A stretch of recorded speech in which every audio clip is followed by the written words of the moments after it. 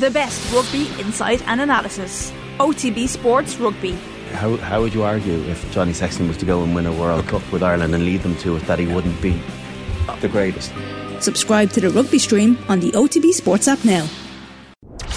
OTB AM. With Gillette. Get into your flow with the new Gillette Labs Razor with exfoliating bar. It was an interesting and slightly wild night across Europe last night. If there's anything specific that you want us to talk about, we're going to get dug into the Man City stuff in a few minutes' time with Sam Lee. And we have started a conversation, I think, this morning about your favourite assists. You think the assist is better than the goal last night? Ger, I was open-mouthed for a while after that goal went in, and simply because of Joao Cancelo's assist. It was like Colin, our producer, was making the point outside that he didn't have to cross it with the outside of his right foot, but that's his preferred motion. Could have crossed it in with his left. He's a right footer though. Yeah, fair enough. But I mean, the skill level required to get it on a sixpence from that distance with the outside of a foot. It kind of got me thinking about the best ever assists and where it ranks. There's probably no point in trying to rank it. Like Phil Egan talking outside in the office was asking, like, some assists for big goals don't get credit because they don't need credit. Like Hector Enrique is a name that none of us know, and I just was quickly googling Hector Enrique this morning, who passed the ball a couple of yards to Diego Maradona in 86 before he went on that mazy run. They all count.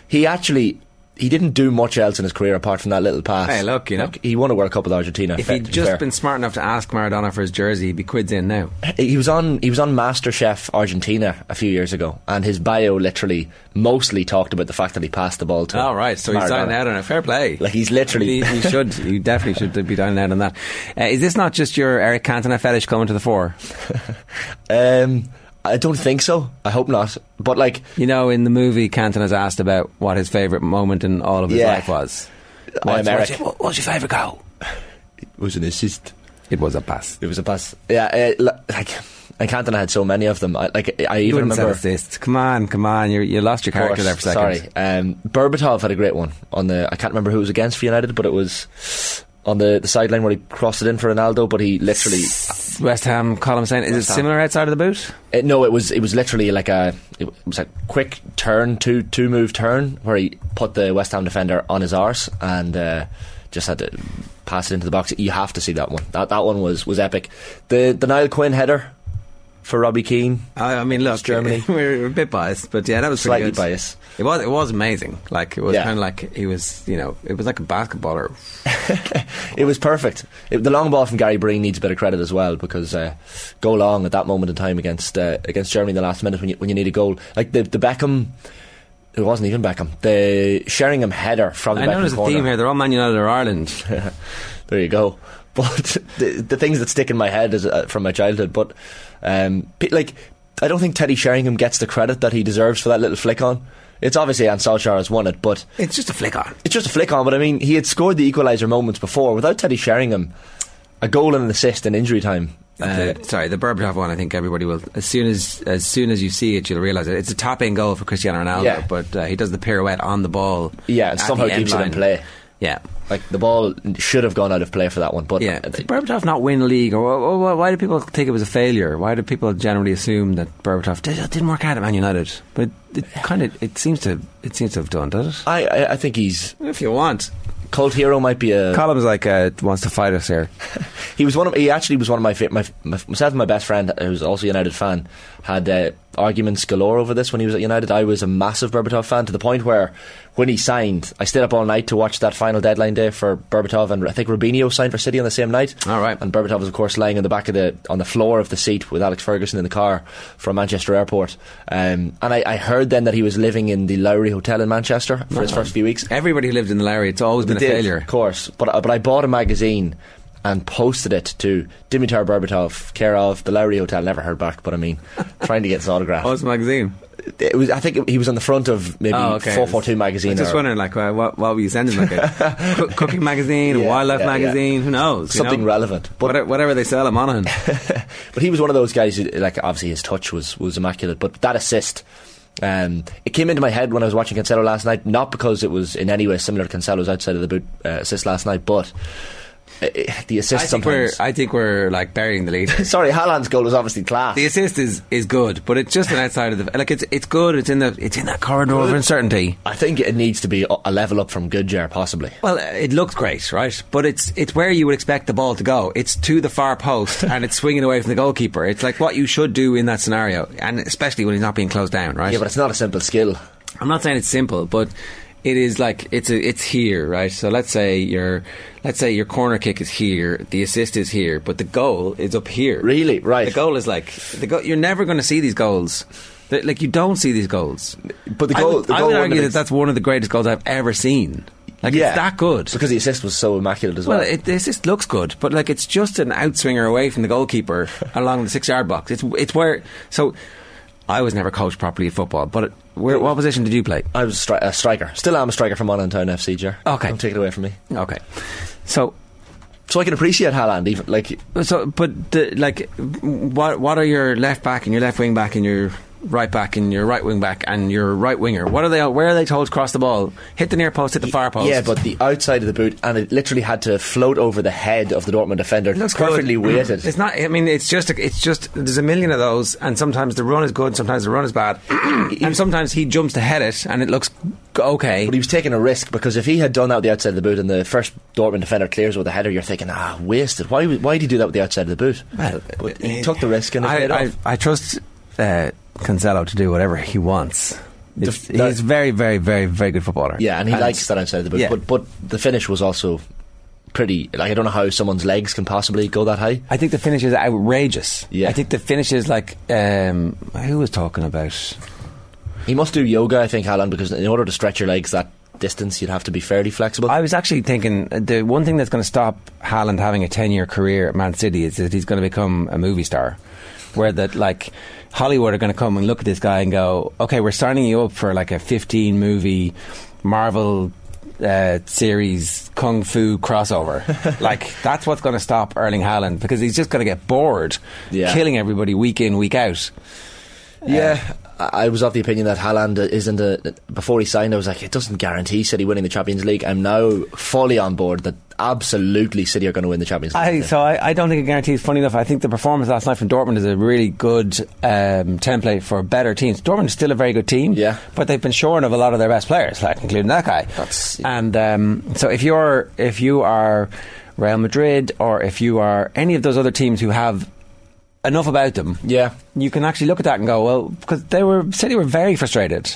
Yeah, and like the funny thing for me was that Dortmund had lost. Now you can say what you like about league form heading into games like that, but Dortmund had lost 3-0, I think, to Leipzig in the Bundesliga the last weekend. So it's funny, and the quotes as well. And I think quotes in advance of a game are actually funnier to read after the fact, because one of the Dortmund defenders, Schlotterbeck, he was speaking before the game, and he was asked about the time where he stopped Haaland from scoring when Freiburg beat Dortmund 2-1 in the Bundesliga in last year, when Haaland was obviously still at Dortmund. But he said, in that game I realised how good I can be. I know how to stop Erling Haaland. We have to stop them as a whole. Erling is the least of our problems. And then Schlotterbeck comes on. 5 minutes later, Haaland scores the goal last night. So it's justice. It's tempting fate a little bit, but it did take an absolute worldie from him. Fair. A kung fu kick away from the goal. Right, Colin is here. Is he allowed to talk? Are you allowed to talk? I'm allowed to talk. No, I'm just enjoying the chat. Great show this morning, guys. Thanks, Colin. You did put it together. A good solid Dennis Irwin, 7 out of 10. I just saw exercise by Dimitar Berbatov. He was a success. Oh yeah, 100%. He won a league, didn't he? He won the league 2011, and he was top scorer. So he signed in 2008. They won the league 2009. Won the league 2011, and he was top scorer that year, and he was left out of the Champions League final squad against Barcelona at Wembley, and Michael Owen was put as the sub striker on the bench. That was a shocking mistake. Why was that? Ferguson said he was quite good that season. His two regrets at United were Berbatov being left out of the squad that year, and I think Park being left out in 2008. Yeah. Which is both fair squad. So he bottled it, is what you're saying. The two Man United fans are saying that Ferguson bottled it by his own admission. Why did he put Michael Owen in the team? Because Michael Owen that year was quite good, I think. It was quite good for a couple of years. So the Man City goal was September 2009. Grand, as opposed to quite good. But he was a kind of danger sub at the time. Well, I remember, but it was a big omission not having Berbatov in the 18 was insane. Like, right, whatever about. Why the was starting Berbatov on the team? he wasn't playing that much I at think the time. he said in his book he's talked stylistically that he fancied Owen against the Barcelona defenders more than Berbatov. He started Javier Hernandez up front in that final. That's right, it was Rooney and Chicharito. Yeah. And that year, Berbatov scored 20 goals in the Premier League, which was top scorer, so it was a really low-scoring individual year. Yeah. So was that the year it's 2-0? Is that the penalty, the Messi header? That was the... No, that was 2009. This was 3-1. 2011. Pedro scored first for Barcelona. Then Rooney equalised. It was 1-1, which was against run of play. And then Messi scored the under the body in Van der Sar. Yeah. And was there another goal? Pedro, Messi and David Villa. Villa's, I don't remember Villa's goal. But it wasn't Yeah, close. No, it was the exact same as 2009. It was 2-goal margin. It was 1-1 at half time, and you were thinking at half time this could go either way, maybe. But Barca were on top for sure, Right. From my recollection. Yeah. So, but is there not a bit of ambivalence from a lot of Manchester United fans about the Berbatov era that actually he didn't? I know there would be. I think he was signed as another Eric Cantona, which is kind of a lazy enough comparison because languid forward, but they were very different characters. But I think Berbatov is a victim of United's unbelievable success at that time. I think if Berbatov was signing on either side of that era, it'd be like, well, Master was signing. Because he didn't do anything wrong. Berbatov did nothing wrong. He just probably didn't fit into the all-action front three of Rooney, Tevez, Ronaldo and co. He was just different. The 5 goals against Blackburn still stand out for me. There was one outside the foot pass, where he passed it out to Nani, I think. Oh. He was involved in the end of the move as well. That must be the most common old goal I gets shown on Instagram and TikTok. Yeah. I know what the algorithm's showing me. I must love beautiful build-up play because that was the 1-2 with Evra initially. Yes. Outside of the right to Nani, and he gave it back. Nani gave it back then to Berbatov. Yeah. And then there's the hat-trick against Liverpool. Berbatov scored. Yeah. So he was a success, but at Spurs he was transformational, and at United he became just another striker. I think that's basically what happened to Berbatov. Because people expect him to do the same number of numbers, same sort of numbers as Van Nistelrooy. Yeah, but I mean, he won two league titles. None of you have talked about Redondo, who actually does the same. Oh my God, Redondo's the best. The same end as Berbatov. Yeah. Actually, I think it's actually into the same goal, and it's the same tapping goal, except it's against Manchester United, and neither of the Man United fans brought this up. Well, what's that? I have Shane. I have a text in there from Rory Larmer, fan of the show. Good man, yeah. FFS. Shane talking about Blackburn losing 5-0 at 20-8 in the morning. That is a tough start to Rory's Thursday. Huge Blackburn fan. I did like that Blackburn team, actually. You know, I'm a massive Blackburn fan. You can keep this to your WhatsApp group. Must be the blue and white. It must be the blue and white. That was interesting. What are you saying there? You were criticising something. Oh no, sorry, Redondo's assist. Oh my God, I completely forgot about that. Do you know that one? For the Ronaldo goal? No, for Raul. It's a Raul goal. Okay, yeah. And it was, I think it was Henningberg was the victim. And it was right on the left touchline, but he was a holding midfielder, Redondo. Yeah. Excellent player, but played a lot less than he should have because of injury. He went to AC Milan afterwards. Yeah, I don't think you can call him a holding midfielder. He was a number 6. Well, I mean, he does have number 6. He's blind playmaker, as he would later be known. I'd say in front of me, so he flicks it back. He just about keeps the ball in. He absolutely wrecks Henningberg. Henningberg, yeah. I still think the Berbatov one is slightly more impressive. Oh, I would say Redondo because that's on its style of play. Champions League, buddy. Sorry, well, yeah, Champions I guess. Champions League. Not like West Ham already were 1-0 up against a mediocre West Ham team who may or may not be going down. Gianfranco Zola was the manager. Yeah. That was against an Alex Ferguson team. Yeah. Who's in goal for United there? Was it Bremen van der Hauw or Bosnich? It was that era where it was an uncertain goalkeeper time. Yeah, it could have been Bosnich, maybe. Not sure. No, it's Van der Hauw. Van der Hauw is it? Yeah. Right. But I think the assist last night of Cancelo was absolutely amazing. But the goal's better. The finish is outrageous. I did think when it was crossed in, I thought, that's just too far for Haaland. But then when he did what he did, and I was actually saying to Emma earlier, is like, are we getting too accustomed to world-class goals scored on a regular basis? Because I do feel if that goal was scored 10 to 15 15 years ago, we'd be waxing lyrical for about a week, but now it's another great goal by Manchester City. I don't think it's just another great goal. I think that it's world-class finishing. It's one of the best goals I've ever seen. Is it really one of the best goals you've ever seen? Yeah, definitely. It's like, because it's an incredible feat of athleticism in a moment where it's important. Like, okay, so it's still only group stages. Now, if he was to do it in a quarter-final, semi-final, final, you'd be like, well, that elevates it too. But if they just sneak out of the group, that and those points are significant, then that even adds to the goal, I think. But They're not going to just sneak out No, of the of course they're not. That's Yeah, it. yeah. James Heff was the one who suggested the Redondo assist to Raul, by the way, on our YouTube channel, and Steve Lane says, Redondo very underrated. A couple of other ones I want to get to. I know you're going to discuss Haaland's goal to James McCullough, but you need to check out Jack Clark's goal for Sunderland last night. Pep's Barca side would be envious of that team play and build-up. So they were 2-0 up at the stage. Their own goalkeeper has the ball and they sweep the pitch left to right, and it's again kind of tap-in-ish. But slick. Not one of the passes was. They didn't even contemplate on the ball for half a second. It was just flick, go, ball in. The pass, for the assist actually for that one where he sweeps it around the back of the defender was very impressive. First touch from the striker, bottom corner. Should Roy Keane have taken the Sunderland job that time when he had the chance? Without him, like, would he have them playing like this? I was thinking he should have taken it. Damien suggested too on YouTube. Beckham's assist to Ronaldo for Real Madrid. Does anyone remember that? It was unbelievable. Cross, It was a cross in from just inside his own half. Yeah. Beckham just inside his own half is a familiar sentence. But it was absolutely outrageous. He swung it all the way around. Great finish by Ronaldo. The opposition. On his left foot. Left foot of volley. Yeah, that's a great shout by Damien. Yeah, like... You got to love some of the old school. Like the Niall Quinn one does stand out for me, but you maybe for different reasons. Which Quinny against Germany? Like but they're such simple assists. That's just nostalgia. It is nostalgia. That's a very basic assist. Sorry, Wes Hoolahan's cross, because Wes was the redeemer against Italy. Euro 2016. Yeah, which is what's not talked about much is that Hoolan, like a minute before him, it's an absolute sitter. Yeah, that's he was 2-1-1. That's what makes the assist greater. He just said, did he just say it? The redeemer. Oh, I'm sorry, apologies. I didn't hear redeemer. Sorry, I was just so obsessed with talking about that. It is a fair point because it was it's an excellent point I've just made to you that you've just made back to me. I agree. Yes, concur. It's working out great. Yeah. I can't find that's Ronaldo Beckham one specifically there, but you can take our word it was an excellent cross. But see, this is the beautiful thing. I'm glad that we've spoken about the assist for so long. Okay, one last thing here, right? The Dortmund manager lost the game when he took off his striker and replaced him with a centre half. Goalie was poor as well, says Chris Cal, right? I don't know, those of a certain age who are like Ireland fans remember always Mick McCarthy would take off a striker and put on a midfielder or an extra defender, and you're like, why are we doing that? And then we would concede late and he'd be like, oh, he just couldn't hold it out. And like, we could have. Maybe, inviting the opposition, maybe inviting world-class opposition onto you and saying, here, you just have the ball and keep attacking us and we'll do our best to, put our finger in the dike. Yeah. Why would we do that? Why do managers do that? Yeah, I felt it was strange at the time. It's tactically smart. It's sophisticated. We're going to batten down the hatches and hope that the storm rages through and we're left standing. The striker that he took off, the Dortmund manager, I can't remember which one it was, but he was doing a lot of donkey work as well, chasing balls down and doing his own little bit of defending from the front.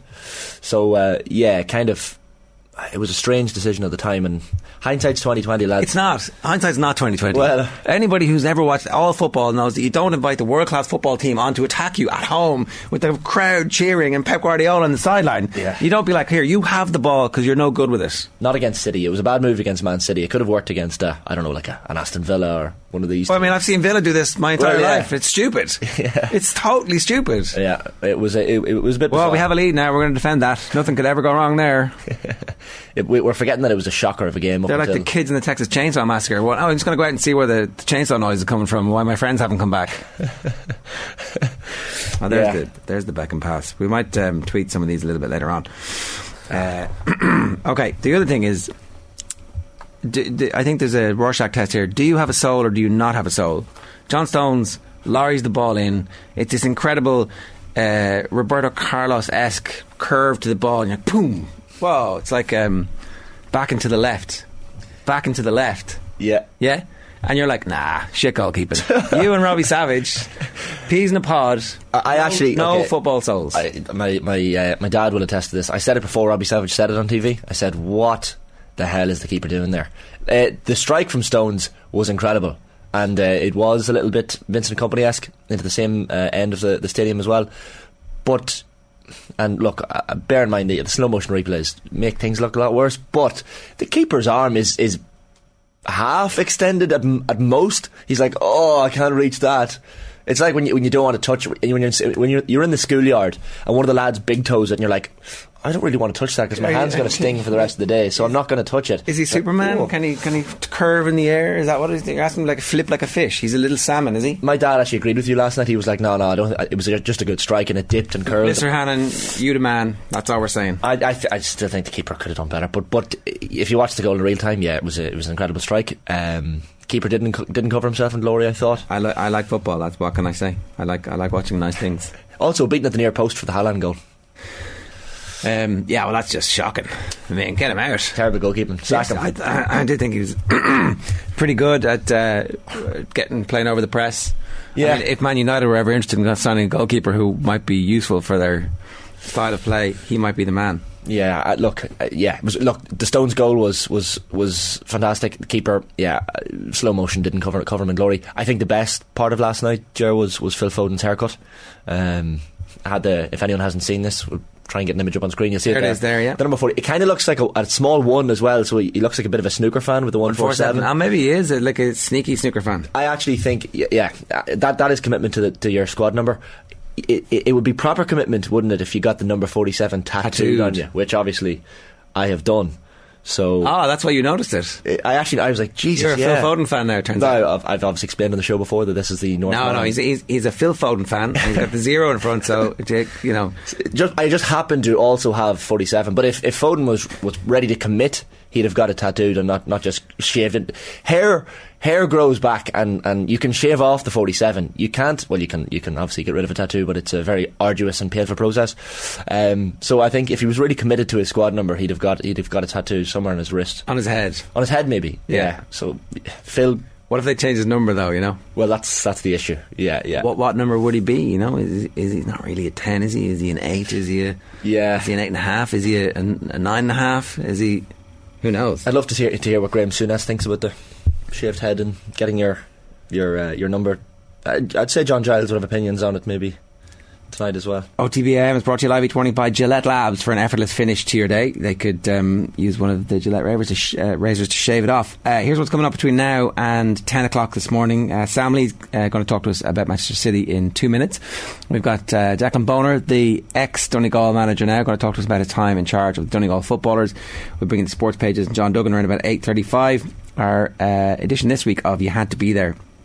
Here's the Irish Independent rugby correspondent Rory O'Connor, and then we'll play some highlights from Wednesday Night Rugby after the Emerging Ireland squad was named yesterday. It's Liam Toland and Rory O'Connor on that one, actually, talking about that. So it is 7:52. We've got Sam Lee with us. Sam, good morning to you. How are you?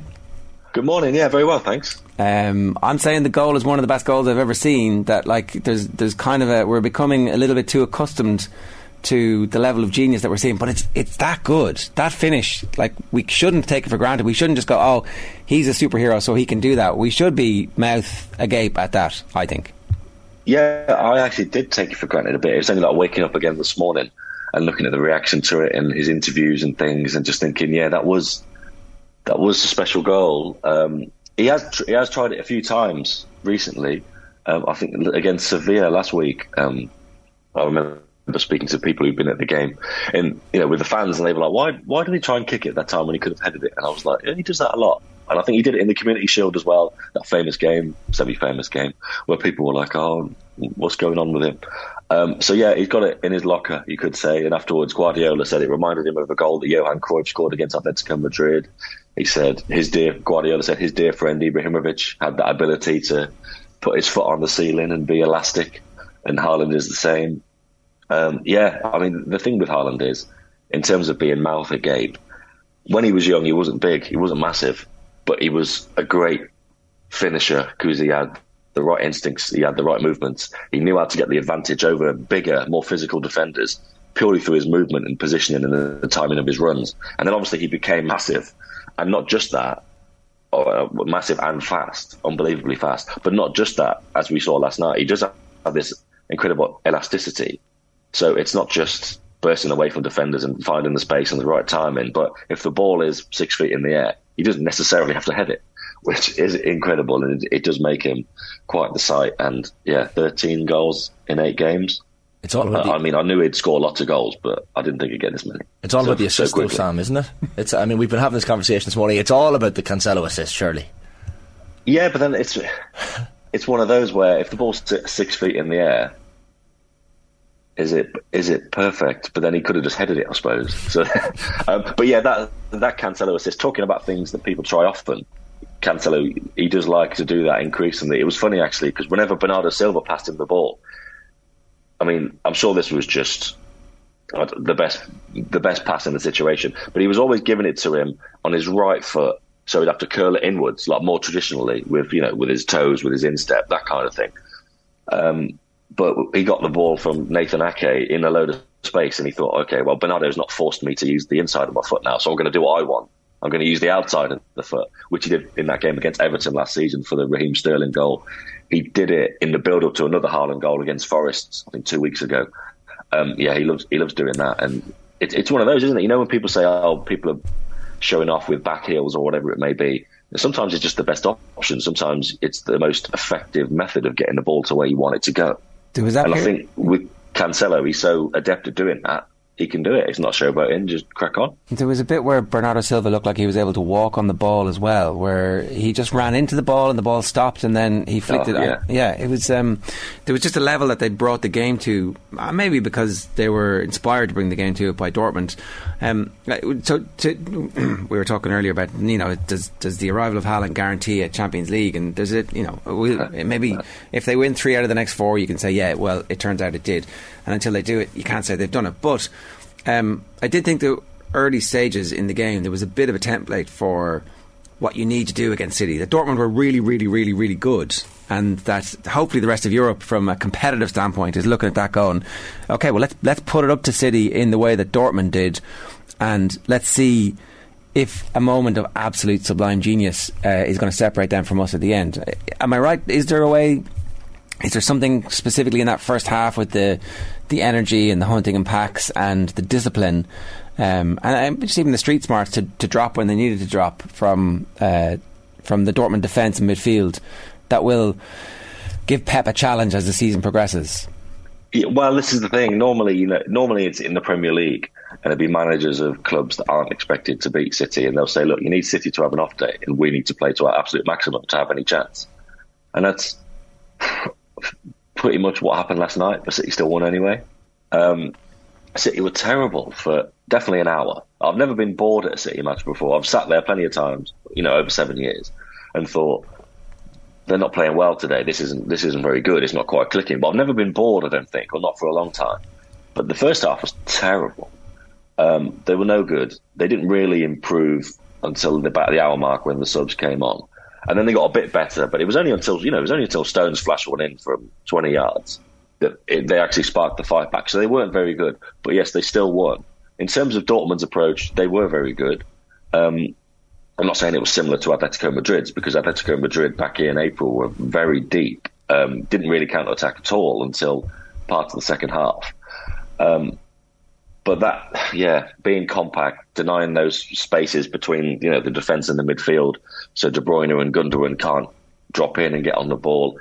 Yeah, those kind of ways, they do frustrate City. They'll frustrate anybody, defending in a low block. And then if you counter-attack with pace, if PSG can do that, be that disciplined, but then counter-attack with Mbappe and Neymar and Messi, then it's so much harder than even, playing against...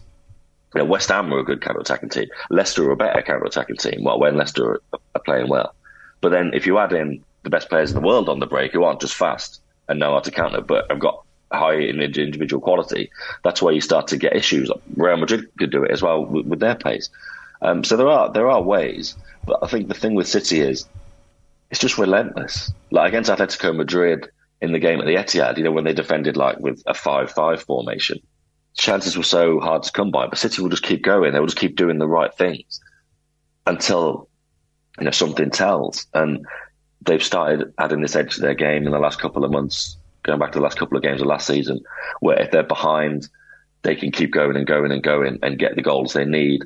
And by that point, the momentum is kind of against you, and you're kicking the ball out, you're doing the right things as a defensive side, but it just keeps coming back. There are going to be teams that could be competitive against City. There will be teams that give them problems. And, you know, as we saw with the Real Madrid tie last season, which I think City deserved to win over the two legs, they didn't. And I know that's kind of elite level Champions League Real Madrid magic. So maybe it's not something that every team can replicate. But look, if City play Liverpool over two legs, you can see Liverpool shading it. They've gone out against Tottenham in recent years, Lyon. I'd say City are better than they were then, now. And they've got Haaland as well.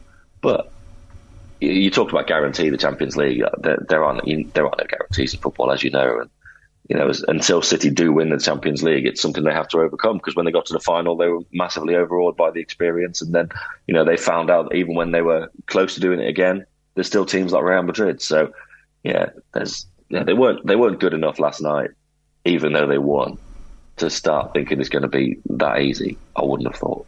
Sam, I think I recall you speaking before about Jack Grealish and Riyad Mahrez slowing the game down for City sometimes when they get on the ball. Yeah. It was quite obvious last night, it's certainly in the early portions of the game as well. And I almost go and say Mahrez looked like maybe there was a lack of effort at points during the match as well. Like, what do you do with those two players now? Is it an extended run on the bench is the only solution? Because Grealish particularly has been, well, he hasn't been the Grealish that City would have hoped for. Grealish is the thing that Mahrez first. Mahrez has been here for years, and he's been a really good player for City. So if he drops below that level, you can say, okay, what's going on there? And he has dropped below that level. But at the start of last season, he couldn't get a game for love nor money, really. But he played in the Champions League, and I think he got 5 goals in 6 games in the group stage. But obviously he's not had that kind of saviour this time. Grealish, you know, first season is always about adapting. You know, I think every single Guardiola forward, even midfielder, even some of the defenders, have needed a year to settle in. He's just coming back off an injury, played well enough, bright enough against Sevilla last week. And then, obviously last night you're hoping for him to build on that, and you're hoping for him to be this kind of whirlwind maverick talent that he was at Aston Villa. And, you know, that is still the goal. You know, they still want him to get more goals, get more assists, be more decisive. Last night he didn't have a great game. In terms of what to do with him, a run on the bench, I think both of them, you need to kind of play them into form, and there'll be enough games after the international break to rotate for that. But again, look, they were charged with doing a lot last night. They were charged with getting the play going individually, and they didn't do it. They didn't have good games. But just nothing really worked last night. You know, inverting wingers, but without any kind of natural width. Because, you know, Cancelo's inclined to come inside on his right foot. John Stones isn't going to get forward and provide that kind of threat from right back. The two centre-backs are not the best ball-playing centre-backs at City. Gundogan and De Bruyne couldn't get on the ball. Like, nobody could really get things going.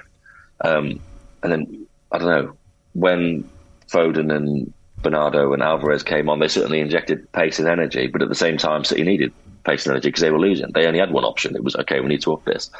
So, yeah, in terms of slowing the game down, that is an important thing. But I think last night it was too slow. And the good thing about the subs was they couldn't just play too fast. You know, it wasn't just about go on and run around and inject loads of energy into it. Because if City had suddenly been too direct and started trying to find Haaland all the time, or trying to beat men individually with Foden and Alvarez, then it would have played into Dortmund's hand and they would have had problems on the counter-attack. So I think it showed that slowing the game down is good. But last night was too slow as a function of the whole team, I think. The good thing about the subs was they didn't put too much speed and energy into it. And on Grealish, I still think it's early days. You know, he has been injured this season, so maybe I'm running out of time to say the second season will be better. But he's doing a lot of things that Guardiola needs. You know, that slowing the game down is not something that a lot of people would appreciate. Nobody says, "Oh, that Jack Grealish is amazing, isn't it? He slows the game down." And nobody's ever going to say that. But it's important for Guardiola. Nobody's ever going to say, "Oh, Jack Grealish is really good, isn't he?" Because he sucks other men to him and then he gives the ball to Rodri. Like, nobody cares, but Guardiola cares, and it is important. I would like to think that as we go through this second season, he will be much better. And I'm still going to say it's early days because we're what, 13 games in? No, maybe less. So I'm counting Haaland's goals there, so less. But Grealish, he hasn't had that many because he's been injured, so we'll see. Is the ambition still that he will do some of the things that he was good at Villa and also do other things in the Guardiola system? Because just to give you a flavour of the comments, it's like, oh, they've turned him into a player who's the opposite of what he was at Villa. Why are they stopping him doing the things he was good at? And that's like a view that's definitely out there from people who are watching going, you know, it would be unusual for you to buy something that you know is really good and then ask him to do something entirely different. What they're saying is they can get him to do something different and layer on the stuff that he was capable of in the first place. Yeah, well, I mean, he's never going to be the Villa player because, you know, he got... I can't remember if this is a stat or it was something like this, but when he played for Villa, obviously he had like a high percentage of the touches in their attacks because they would look for him and they would find it. But obviously at City, they look for him at the right moment.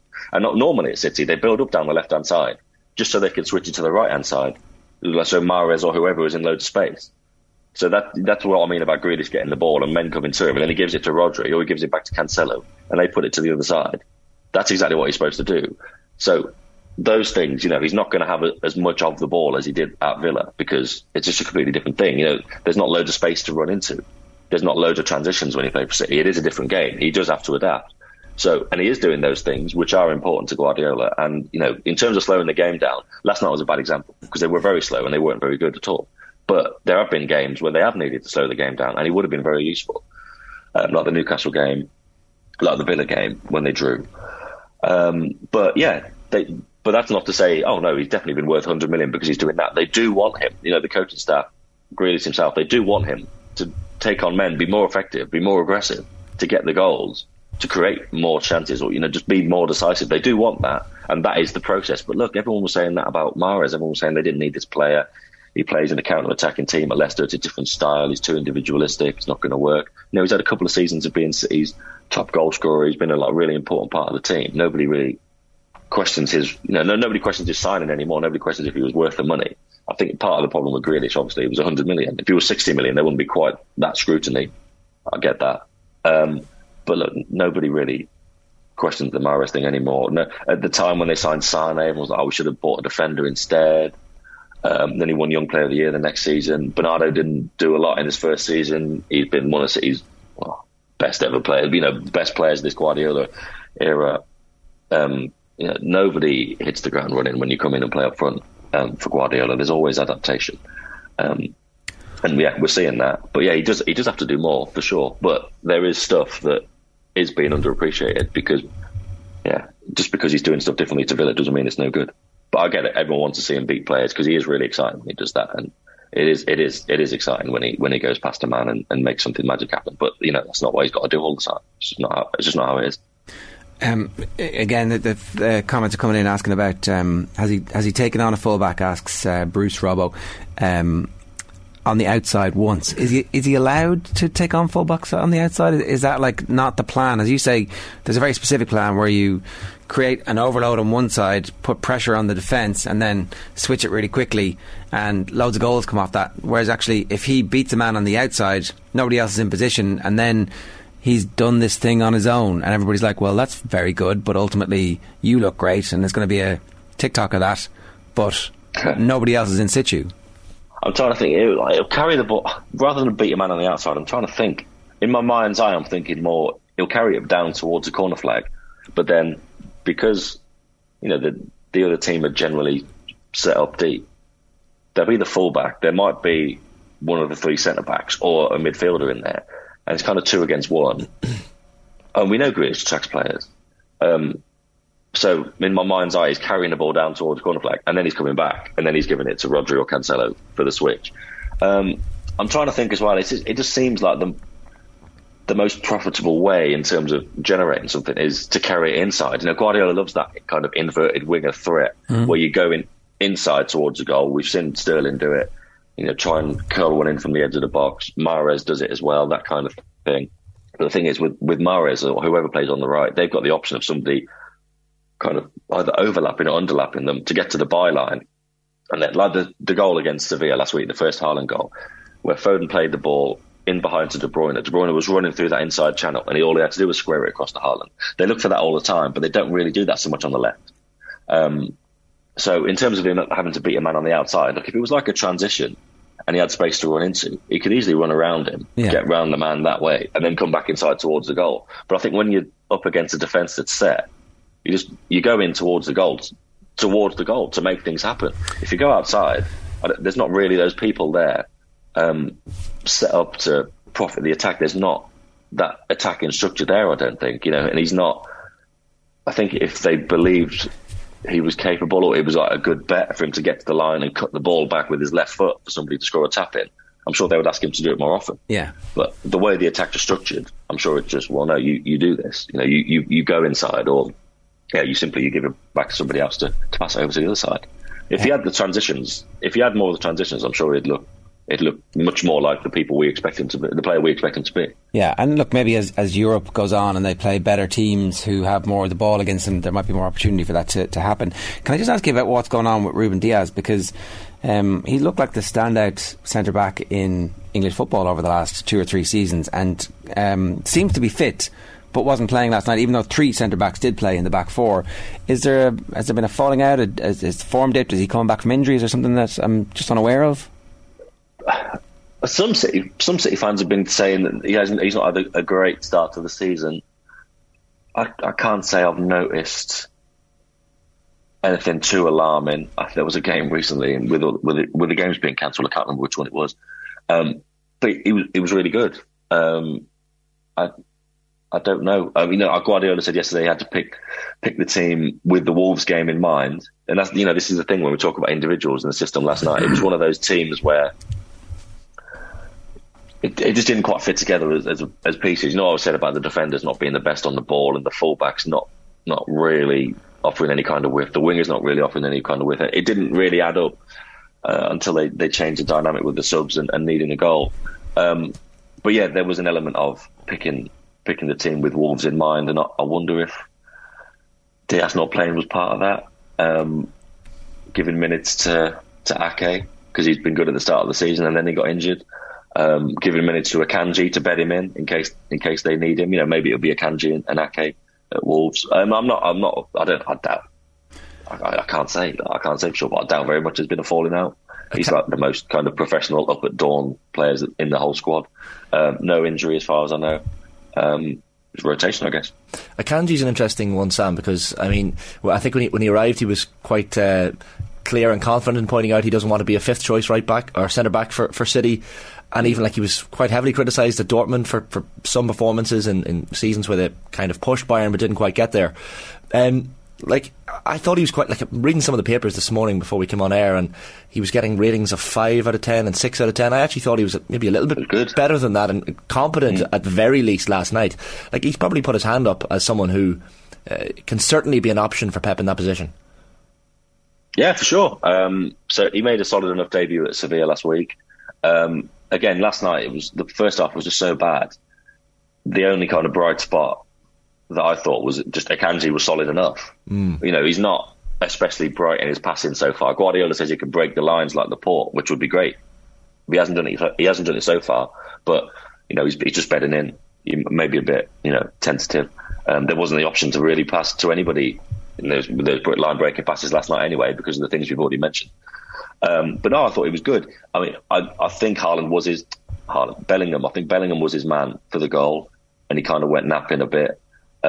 So maybe that explains. Well, it probably does explain the low marking, because if you're only if you're trying to write a million things live and you're looking up every now and again, you're not going to see him too much until he's not great for the goal. But no, overall, I thought he was very solid, and like I said, City were bad for an hour. He was one of the bright spots for sure. And yeah, he does look like an option, but a surprise signing. City don't normally make late moves in the market. His name hadn't been around at all. Nobody was expecting it.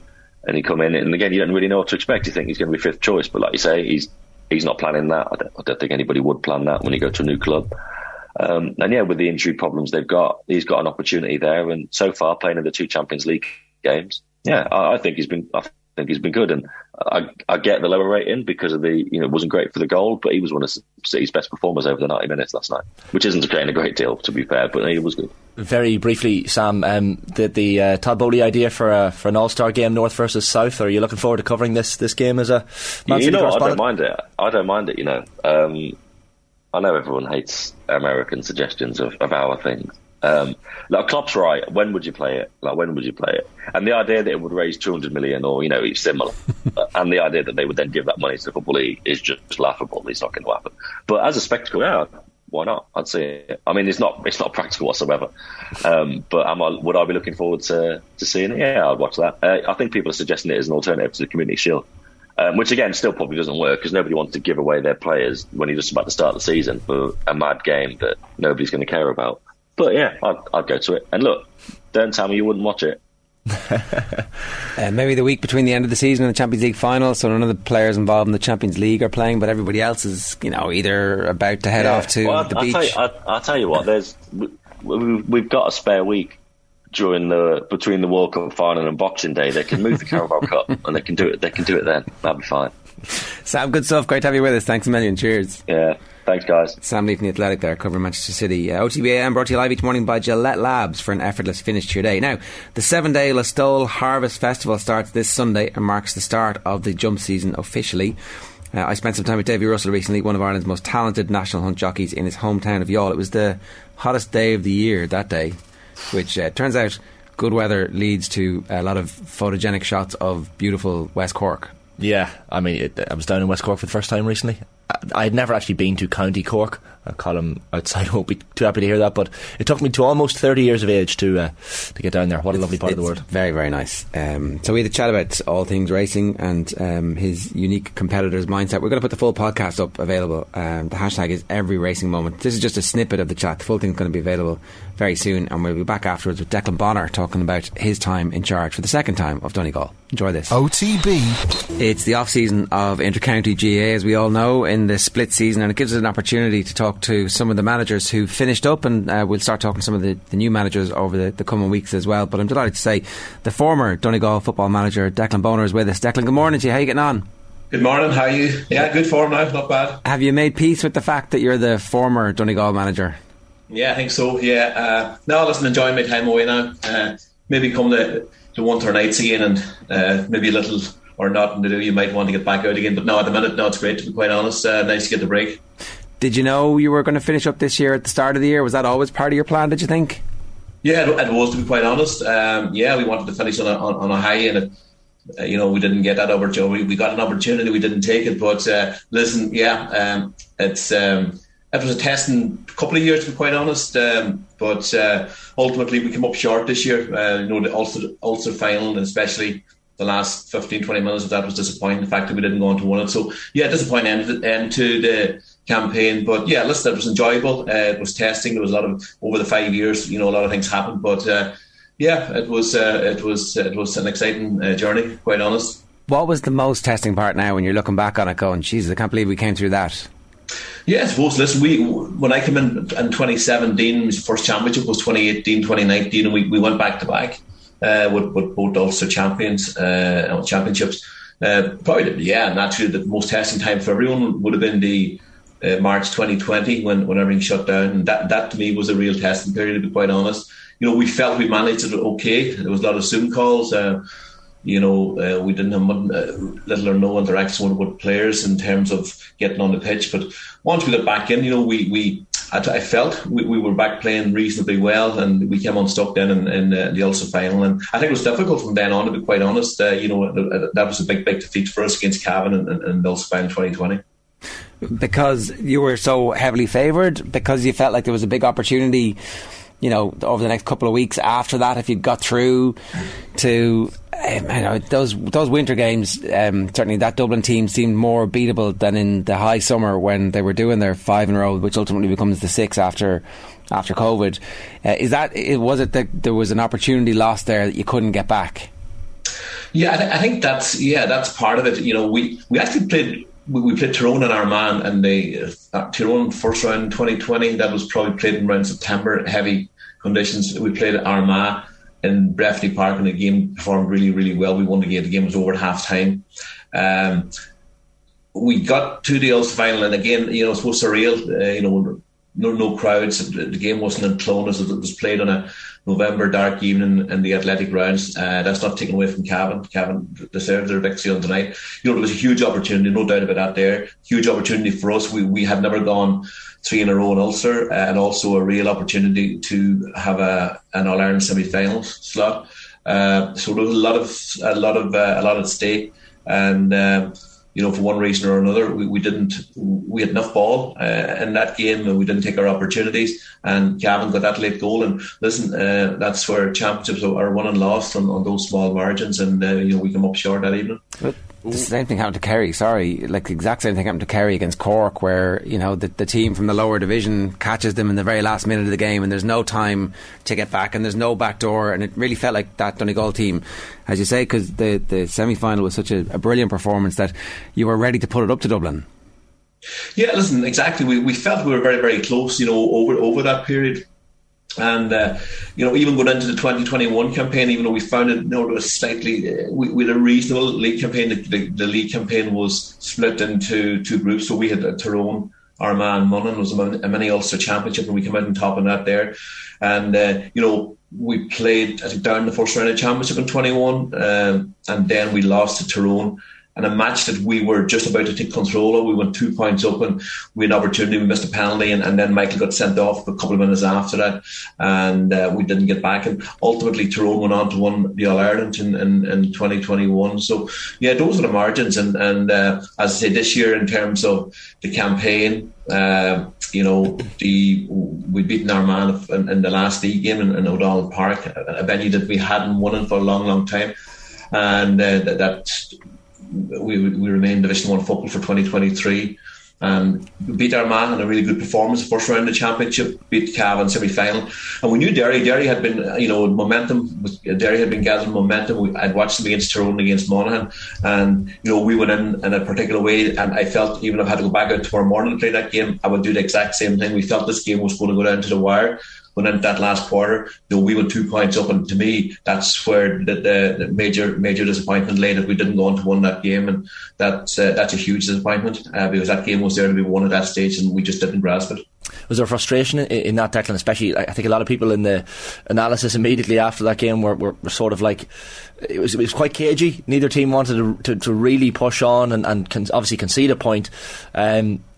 Hindsight, as we've been saying already this morning, is 2020, but there must be frustration in those last few minutes especially. Yeah, no doubt about that. Huge frustration. We had set out to play when I took over, played a lot of attacking football, and when we look back, and we still had the nucleus of a strong defensive unit with the likes of Anthony Thompson, Leo McClune, Paddy McGrath, Neil McGee were all part of that defensive unit. And gradually, as those guys moved away, we probably found it difficult to replace those type of defenders. And ultimately, we had to balance our game in terms of what our attack was going to look like and what our defensive shape was going to look like. And watching Derry, Derry were a counter-attacking team, and that's where they really hurt Tyrone and Monaghan and really blew those teams away in those championship games. So we felt that we were, if we could match that and mirror that going into it, and be in that game, going in that final stage, to get our noses in front, that we would kick on. And that was the disappointment, that we didn't kick on, because that game was there to be won at that stage, and we didn't take it, We spoke, Declan, to Jack Cooney, the outgoing Westmeath manager, on the show recently, and he was talking about the stresses of intercounty management and how high profile it is, I guess, compared to being involved in the club game. Like, did you find that yourself, that that's maybe one of the reasons why you're stepping away, that it's quite a goldfish bowl and a lot of high pressure and high focus for such a long time of the year? Sorry, yeah, listen, it is, no doubt, there's a lot of pressure. It's different than when I was back in 20 years ago. I took the first time, I was only coming out of retirement a couple of months, and I took the job in 1997 and took them through to the millennium, through to 2000. So different time, different setups, different backups. The social media was not an issue, which it has now become. And you can see, in terms of trying to fill these posts at the moment, you have the top 8 teams in the country: Donegal, Roscommon, and Monaghan still looking for managers, and find it very, very difficult to get anyone to come in. Yeah, listen, I knew what was ahead of me when I came in. I've been in the position in terms of coming through the minors and under 21s for 5 years, coming into seniors, and I knew exactly what was ahead of me. And ultimately, to manage your county, to play for your county, huge honour, and delighted to have been afforded that opportunity. And listen, it is huge commitment, there's no doubt. You've got to get that balance right between your work commitment, your family commitment, and inter-county manager, which is a huge job and a huge commitment. Is that difficult?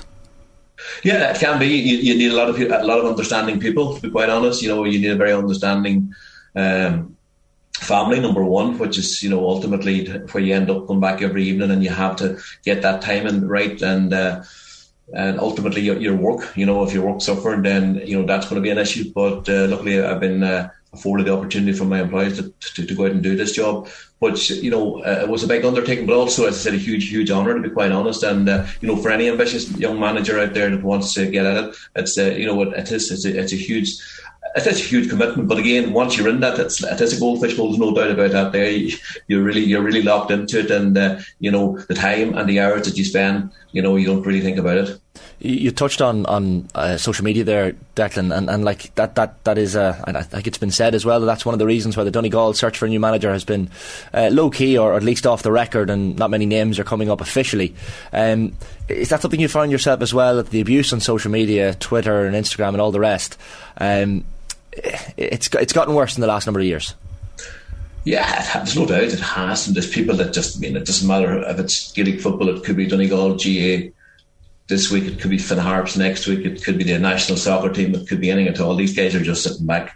I don't think they have too much to do, to be quite honest. I think a lot of these just sit in the house on their keyboards day in, day out to see who's the next attack. But listen, I don't, it's easy probably to say I don't get involved in that space. I don't, but I still have a lot of family. If my children are, at that age, they're all into that. And, it does probably have an effect to a degree, but as I say, it goes over my head, to be quite honest. But, and you do need to have a certain personality about you if you're going into inter-county management, that, you've got to switch off and switch away from that, I know Rory Kavanagh and Martin McHugh's names particularly have been mentioned in Donegal in the last couple of weeks in terms of the successor to yourself. Like, is this going to be an Alex Ferguson case where you get to anoint your successor with a sword? No, listen, I think there's a great group of players there, to be quite honest. They're absolutely outstanding group of players, and I think it's important that we do get the right person in there, whether that takes another couple of weeks or a couple of months, but we've got to get someone in now to make sure that these guys they're in Division 1. To me, that we're still a top 4 or 5 team, and it's about trying to push on now. And as I said before, it's an attractive job. There's no doubt about it. Yeah, it brings its pressures and its commitments, but it's a huge opportunity for somebody to come in and take it on. Can I just ask you to go back to the impact of the Cavan game? Do you feel like that had an impact in the last 10-15 minutes of the game against Derry, that there's actually a little bit of a psychological hangover when you go through the trauma of losing an Ulster final that way, that you kind of you revert to your shell a little bit, as opposed to thinking, oh look, this is our opportunity here, all we've got to do now is play to our best? Because that, it seems like the frustration was the game was there to be won, but you couldn't go and do it, even though you'd set the team up in a way to put yourselves in that situation. So I'm wondering, can you draw a line from the fallout of the Cavan game? It's very difficult because, we've spoken about it at Axie, and it would have come up, over the last couple of years. Did we get over it? It's very difficult. Probably the answer lies the fact that we didn't go on to win that, and you can still harp back, had it a real psychological effect, and probably it did have to a degree. There's no doubt about it. I can safely say that. At that stage we probably looked like a team. Instead of when we went 2 points up that we didn't kick on, that maybe that fear of losing, instead of just going out to win that game. Maybe that's easy saying now, but that's probably how I felt. After the game, but it was. There's no doubt it was a huge disappointment. No, absolutely, And so then the draw happens, and you've got Armagh again, and I'm sure everybody's just like, oh my God, we're sick of the sight of these lads. We've already beaten them twice this year. To beat a team a third time is going to be tricky. Was it just very difficult to recover from the defeat against Derry? Is that why you weren't able to perform the way you were able to perform against Armagh earlier? And also the fact that Armagh was obviously a much better team coming through the qualifiers. It's always just the days after provincial championship final defeat. It's very, very disappointing. We took I think we went back on the Thursday night, and in fairness to the lads, we trained that Thursday, and then we took the weekend, trained the weekend, and got ready for the challenge of Armagh.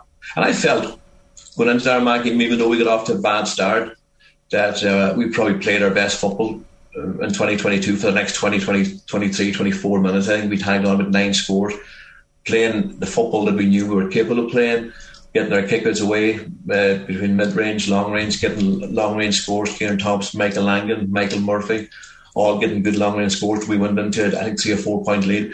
And we got done by just a couple of moments of madness, and those sort of moments that we don't seem to recover from. And we gave away a penalty. Sean got a black card, and ultimately, from being, I think, 3-4 points up, we came in at half time with 3 points down, and it was again, it was just difficult in the second half. But Armagh went on, and as I said, Armagh were gaining momentum also, and were very, very unlucky not to get over the line against Galway. It's interesting looking on at Gaelic games at the minute, Declan, and the extra ingredient in terms of the coaching setup that teams need. Like, you look at Kieran Donaghy going in at Armagh, and Paddy Talley with Kerry, and look, you had Stephen Rochford with you up in Donegal the last couple of years, and he's obviously gone in now into the Mayo coaching ticket with Kevin McStay. Like, what did you see from being up close with Stephen that maybe he's going to bring now into the Mayo setup under Kevin? Yeah, listen, Stephen's a quality coach, and hugely committed to whatever job he goes into. Stephen lives on the Galway border in Ballinrobe, and it's almost a 3-hour trek from there to go to Convoy 3 to 4 days a week, and probably count on the one hand maybe the sessions he missed over the 4 years, and hugely committed and hugely organised, and I think it'll work well with Kevin McStay. I think he relishes the coaching role. I think there's a differential now between being a team manager and coaches. Before this, the team manager would have done a lot of the coaching also, but that day's gone now, to be quite honest, because there's so much other stuff going on. But I think he relishes the coaching aspect, and he's top quality. He's obviously jumped straight back in from one role to the next. Like, is your plan now to kind of take that break? Like, there's obviously you mentioned the Monaghan and Roscommon vacancies. Like, there's nothing floating your boat at the minute. You wouldn't. You'd have no problem taking over another Ulster team, perhaps. Not at the minute. Anyway, as a Monaghan man here, I'm putting a call out, Declan. We're desperate for someone. So. Listen here, my plan is to take the year out. To be quite honest, I'll do things now that I haven't done over the past 5 years. But I know maybe coming to next season that itch his feet again and maybe come back and do something. But listen, I'll see what happens. I'm still heavily involved in the club here. I'm chairman of the club here this last eight years also, and we're getting ready to play a quarter final of a junior championship match the weekend on Saturday. So looking forward to that there, and taking the odd session with the club. So enjoying that, and listen, it's nice just to get the break away from it, to be quite honest. I know you were in goals, I think, for your club at one point last year. The odd session / playing a little bit.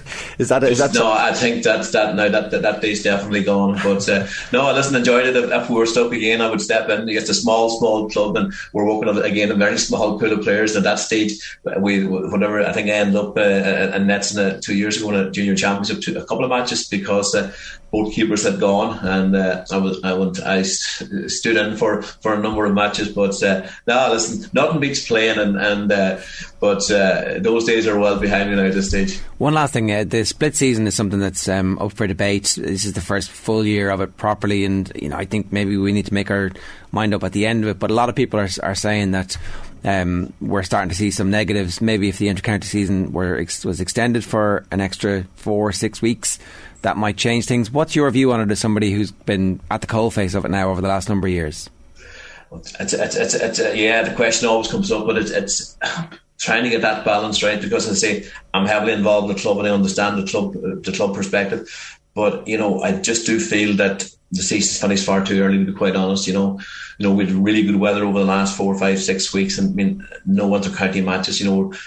this is the showcase. These are the teams and the weather where you want to go out and watch games and, you know, televised games. Yeah, we had all that back in May, June, but the weather, again, you know, it's always fairly iffy. You know, we started off our campaign last year. If you go back to, we would have went back into pre-season sometime in November, December, horrendous conditions, and then you start your National League campaign, and we went up to play Mayo and Markovitz Park, and the weather was absolutely, you know, it was horrendous. I think TG Caharbert had real difficulty trying to get control of the camera, and, you know, it's not a great sight for, you know, watching your Premier game and top teams involved. And we would only carry the exact same. There was a gale force 1 blown that day. It was absolutely horrendous. So football in January is just an absolute washout, to be quite honest. I think the season needs to go back and start the league sometime in February, and maybe extend it 4 to 6 weeks, which I think would sort out a few problems. But I think it's finished far too early.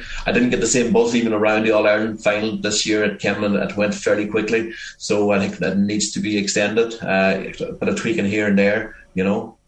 It's funny reading Colm Collins, the Clare manager, in the back page of the papers, some of the papers this morning, Declan. He's talking about some of the rules, and I think the back page of the Irish Independent, he's speaking about you know, maybe taking some pressure off the referees in terms of timekeeping for sin bins and that sort of thing. But he also, interestingly, he speaks about the attacking mark as something that he's not a major fan of. I think he basically said that, you know, for midfielders the mark is potentially a good thing, but that the greater skill for a full forward would maybe be to catch the ball and lay it off to a runner. So what's your take on some of those rules involved in the game, in particular the attacking mark? Listen, I think in terms of the timekeeping, I think that's worked extremely well. And the ladies' game, I don't see any reason why it can't be implemented into the men's game. To mark, I was never a fan of it, to be quite honest. You know, I think it hasn't served the purpose it was there for. You know, people are taking advantage. Maybe you have a 40 and once you're issued the 45, a 20-yard dink pass, and you're collecting the ball on the ground and the game's held up, it's a mark. And even if you want a high ball inside, you know, I look back to the goal that Michael Murphy got. I know you have the option of playing on, but you know, that ball coming in and a full forward running that ball and turning and taking his man on back of the net or over the bar, I think that's a great skill, and I think that's been taken out of the game now. And to me, it hasn't served that purpose. Now I would be one would like to see it go, to be quite honest. Declan, good stuff. Thanks a million for joining us this morning, and congratulations on your career and whatever comes next. No problem. Thanks very much, lads. Thank you. It's 8:39 this morning. OTBAM brought to you live each morning by Gillette Labs for an effortless finish to your day. A reminder, of course, that Braeburn Coffee is the official coffee partner of OTB. Every week we're giving one lucky viewer a €100 voucher to spend on some Braeburn coffee goodness at an Apple Green store near you. Just check out @OffTheBall on Twitter, like and retweet our Braeburn competition post, and you'll be in the draw. Braeburn Coffee never compromises on quality or taste to give you the best on-the-go experience on the road. It's available at Apple Green today. Right, John Duggan is here. John, good morning to you. How are you? Ger and Cheney as well. Shane insists that last night's assist was the greatest one he's ever seen in his life. Oh, come on. Give me a break.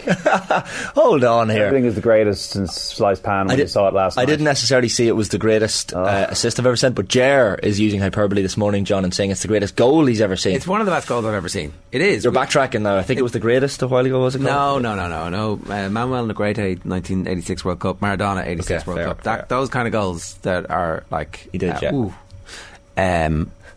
It was sensational. It's a kung fu kick away from the goals. It was sensational. I said that and I jumped out of my lazy boy at home. So it was that it took me to do that really meant it was a really big goal. But no, it's a very, very good goal. It's like a 9 out of 10 goal, but there have been better goals in the world. Assist-wise, John, are you an assist connoisseur? I don't really like it. It's like in the XG thing a bit for me. I was thinking about, because Colin asked me, just in the one that came off the top of my head was Maradona in the 86 World Cup final. Was heavily marked by Lothar Matthäus the whole game, and then just gets away from him, magic ball through to Bergshaga. It's 2-2, last few minutes of the World Cup final, and Bergshaga buries it, and that for me was the best assist I've ever seen.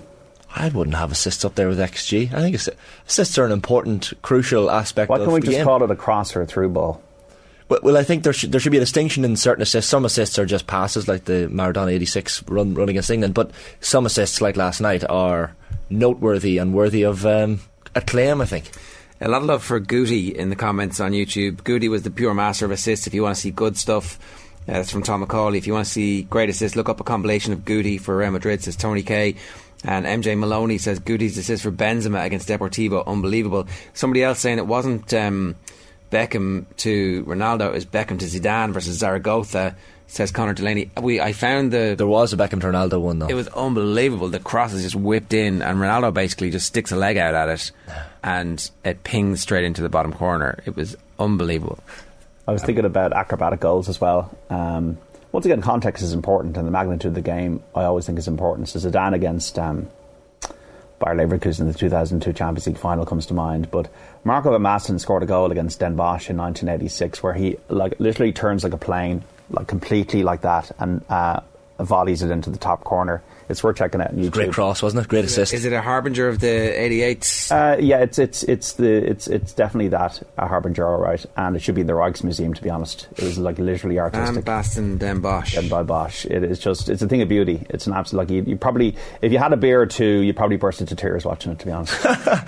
It wouldn't have been possible without the cross, though, John. He looks so good in the Ajax jerseys, doesn't he? Those Ajax jerseys. It's just the way he goes off the ground. It's the overhead bicycle kick. Yeah, it's pure ballet, football ballet.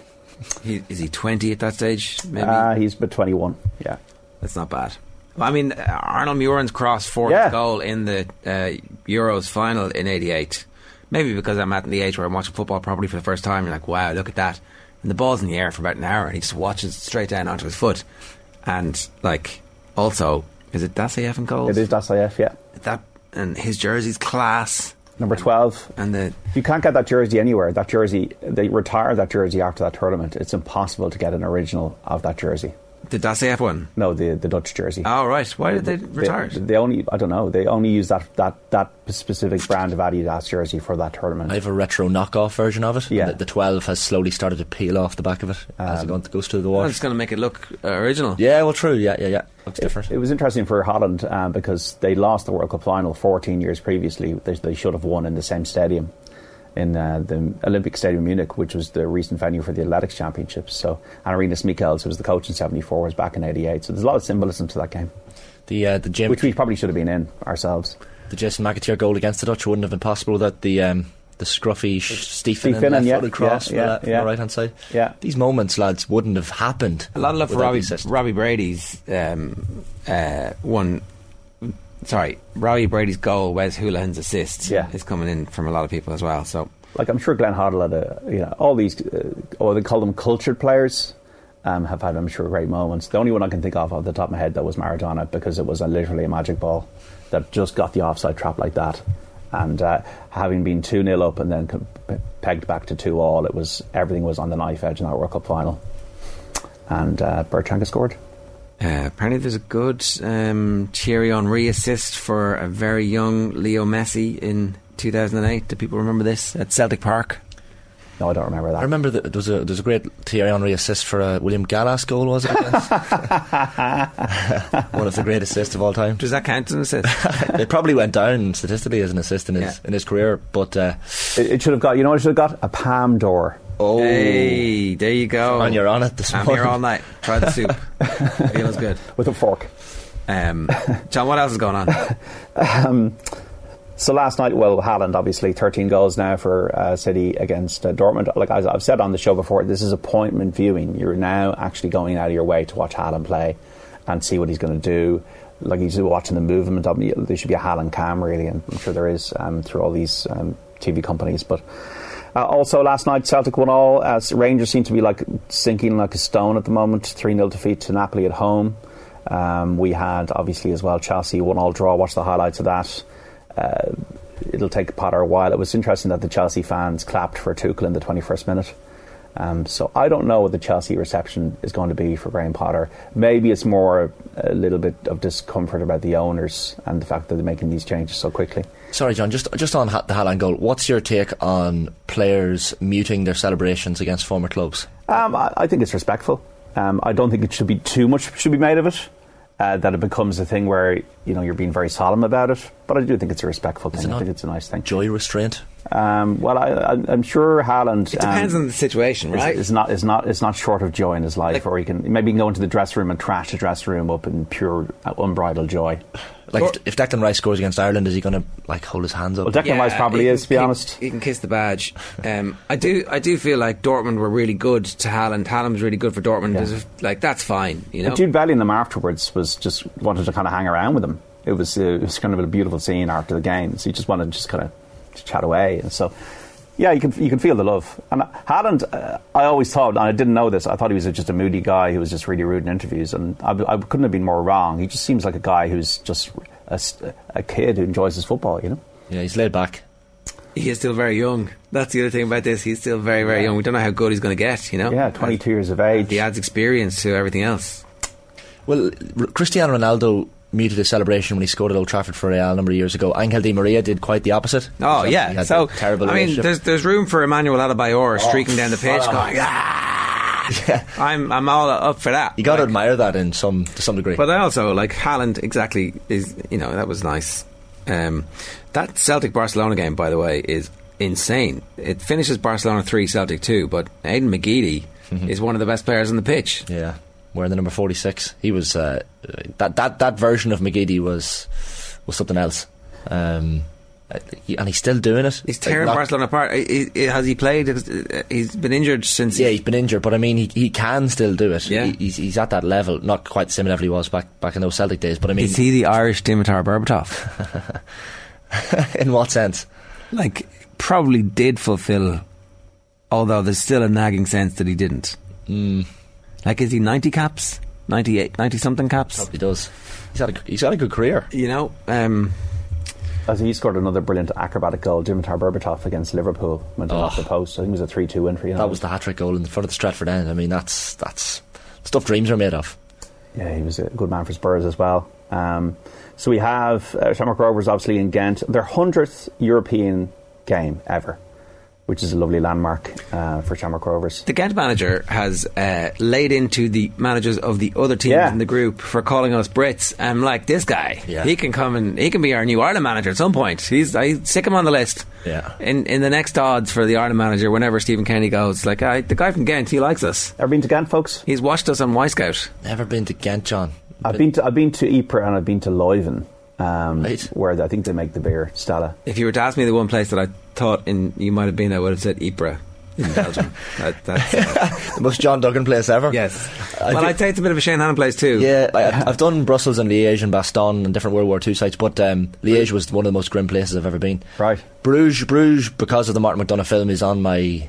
Oh, you haven't been? No, I've never been. It's on my list. No. Bruges lovely. The best ever meals I had was in Bruges. Really? In a restaurant, yeah. It was just a beautiful meal. What Colin Farrell's character called the shithole in the movie, didn't he? Which is harsh. It looks like a nice place. It's beautiful. It's really nice. It's really medieval and lovely church and beautiful chocolate shop.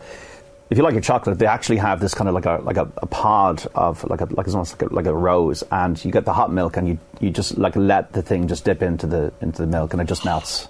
It's a beautiful place. Have you done Ghent? Never done Ghent, no. But I quite like that part of the world.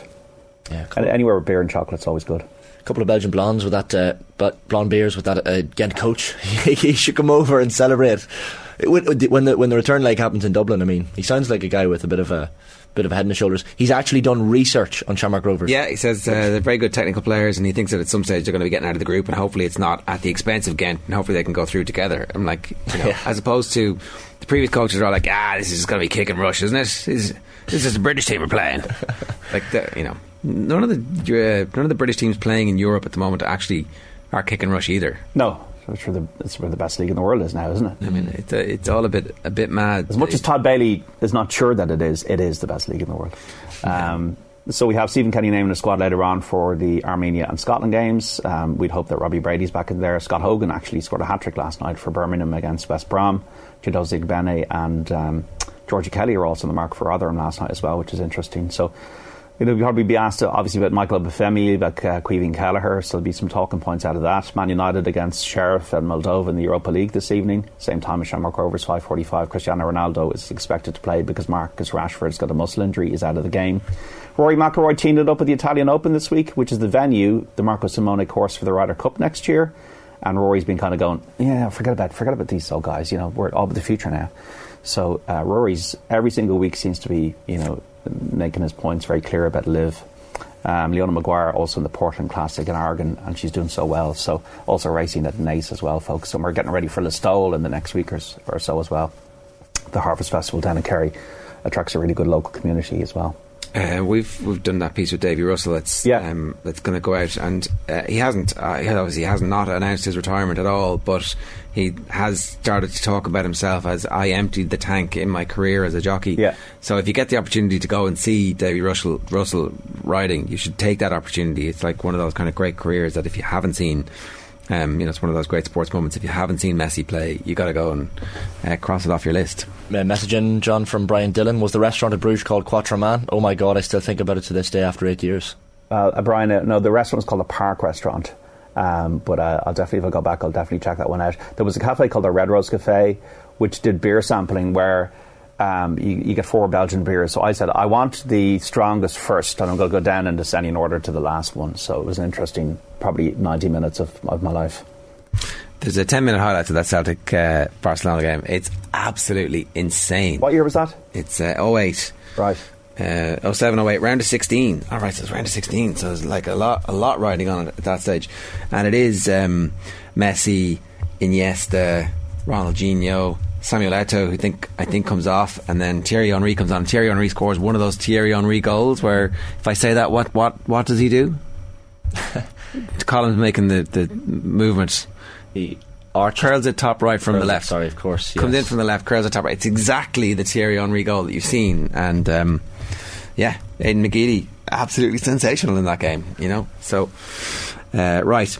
Waste going to Belgium and not watching some cycling, particularly Liège, the start and finish of one of the monuments, a race Kelly won, says TP Briano. Liège-Bastogne-Liège is actually the race. Yeah, but I've been to Liège, and maybe it's because my memory was darkened by a certain Grand Prix, but Liège was still talking about that bloody Grand Prix. I know, I said I'd never bring it up again, but someone else has. Liège, that's where we were staying before going to Spa, and it struck me as quite a commercial, industrial, kind of grim, almost Soviet bloc era. Pretty standard. Justin Flynn says, lads, you cannot talk about assists and not mention Dennis Bergkamp, the king of assists. It helped that he played with great players, but yeah, absolutely. Ryan McGowan's assist for Tim Cahill versus Holland, I don't remember that one, says Ronan Gilsonan. It was a goal in the World Cup, wasn't it? 2014 World Cup, I think so. And then Phantom Jack says, best wishes to Declan.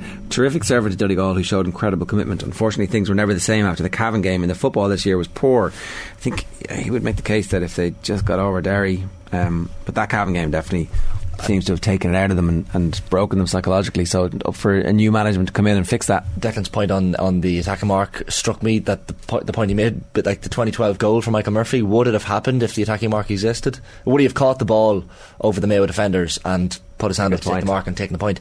Possibly. I mean, it's a stupid rule. Yeah, it could have ruined one of the great goals in All-Ireland final history. So yeah. Alright, John, good stuff. Alright, Jarrett, Shane, mind yourselves. John's back on Saturday afternoon on Off the Ball on Newstalk, and a reminder, OTB AM brought to you live each morning by Gillette Labs for an effortless finish to your day. Here's what's on OTB Sports Radio today. OTB Gold is Jason Sherlock at 1 o'clock. Classic Leaders Questions with Stuart Lancaster at 3. Our retro panel, How We Coach Kids, at 4. OTB Gold is Wexford 1956. The legends of that team speaking to us when they were obviously still with us. OTB is live tonight. Nathan in the driving seat with John Giles, live as usual over Thursday, and plenty more besides. Make sure you follow us across all of our social platforms, and download the OTB Sports app for the fastest and best access to our podcast network. We're back after this for a fresh episode of You Had to Be There with rugby journalist Rory O'Connor. It was so unexpected. You had to be there. Covering Celtic at that time was a brilliant thing. The atmosphere at Parkhead was always great. You had to be there. Nobody ever talks about this game. Nobody saw it. You had to be there. So this is the latest episode of You Had to Be There, and I'm delighted to say Rory O'Connor, rugby journalist with the Irish Independent, is with us. Rory, I'm a little bit shocked there's no Bohemians on this.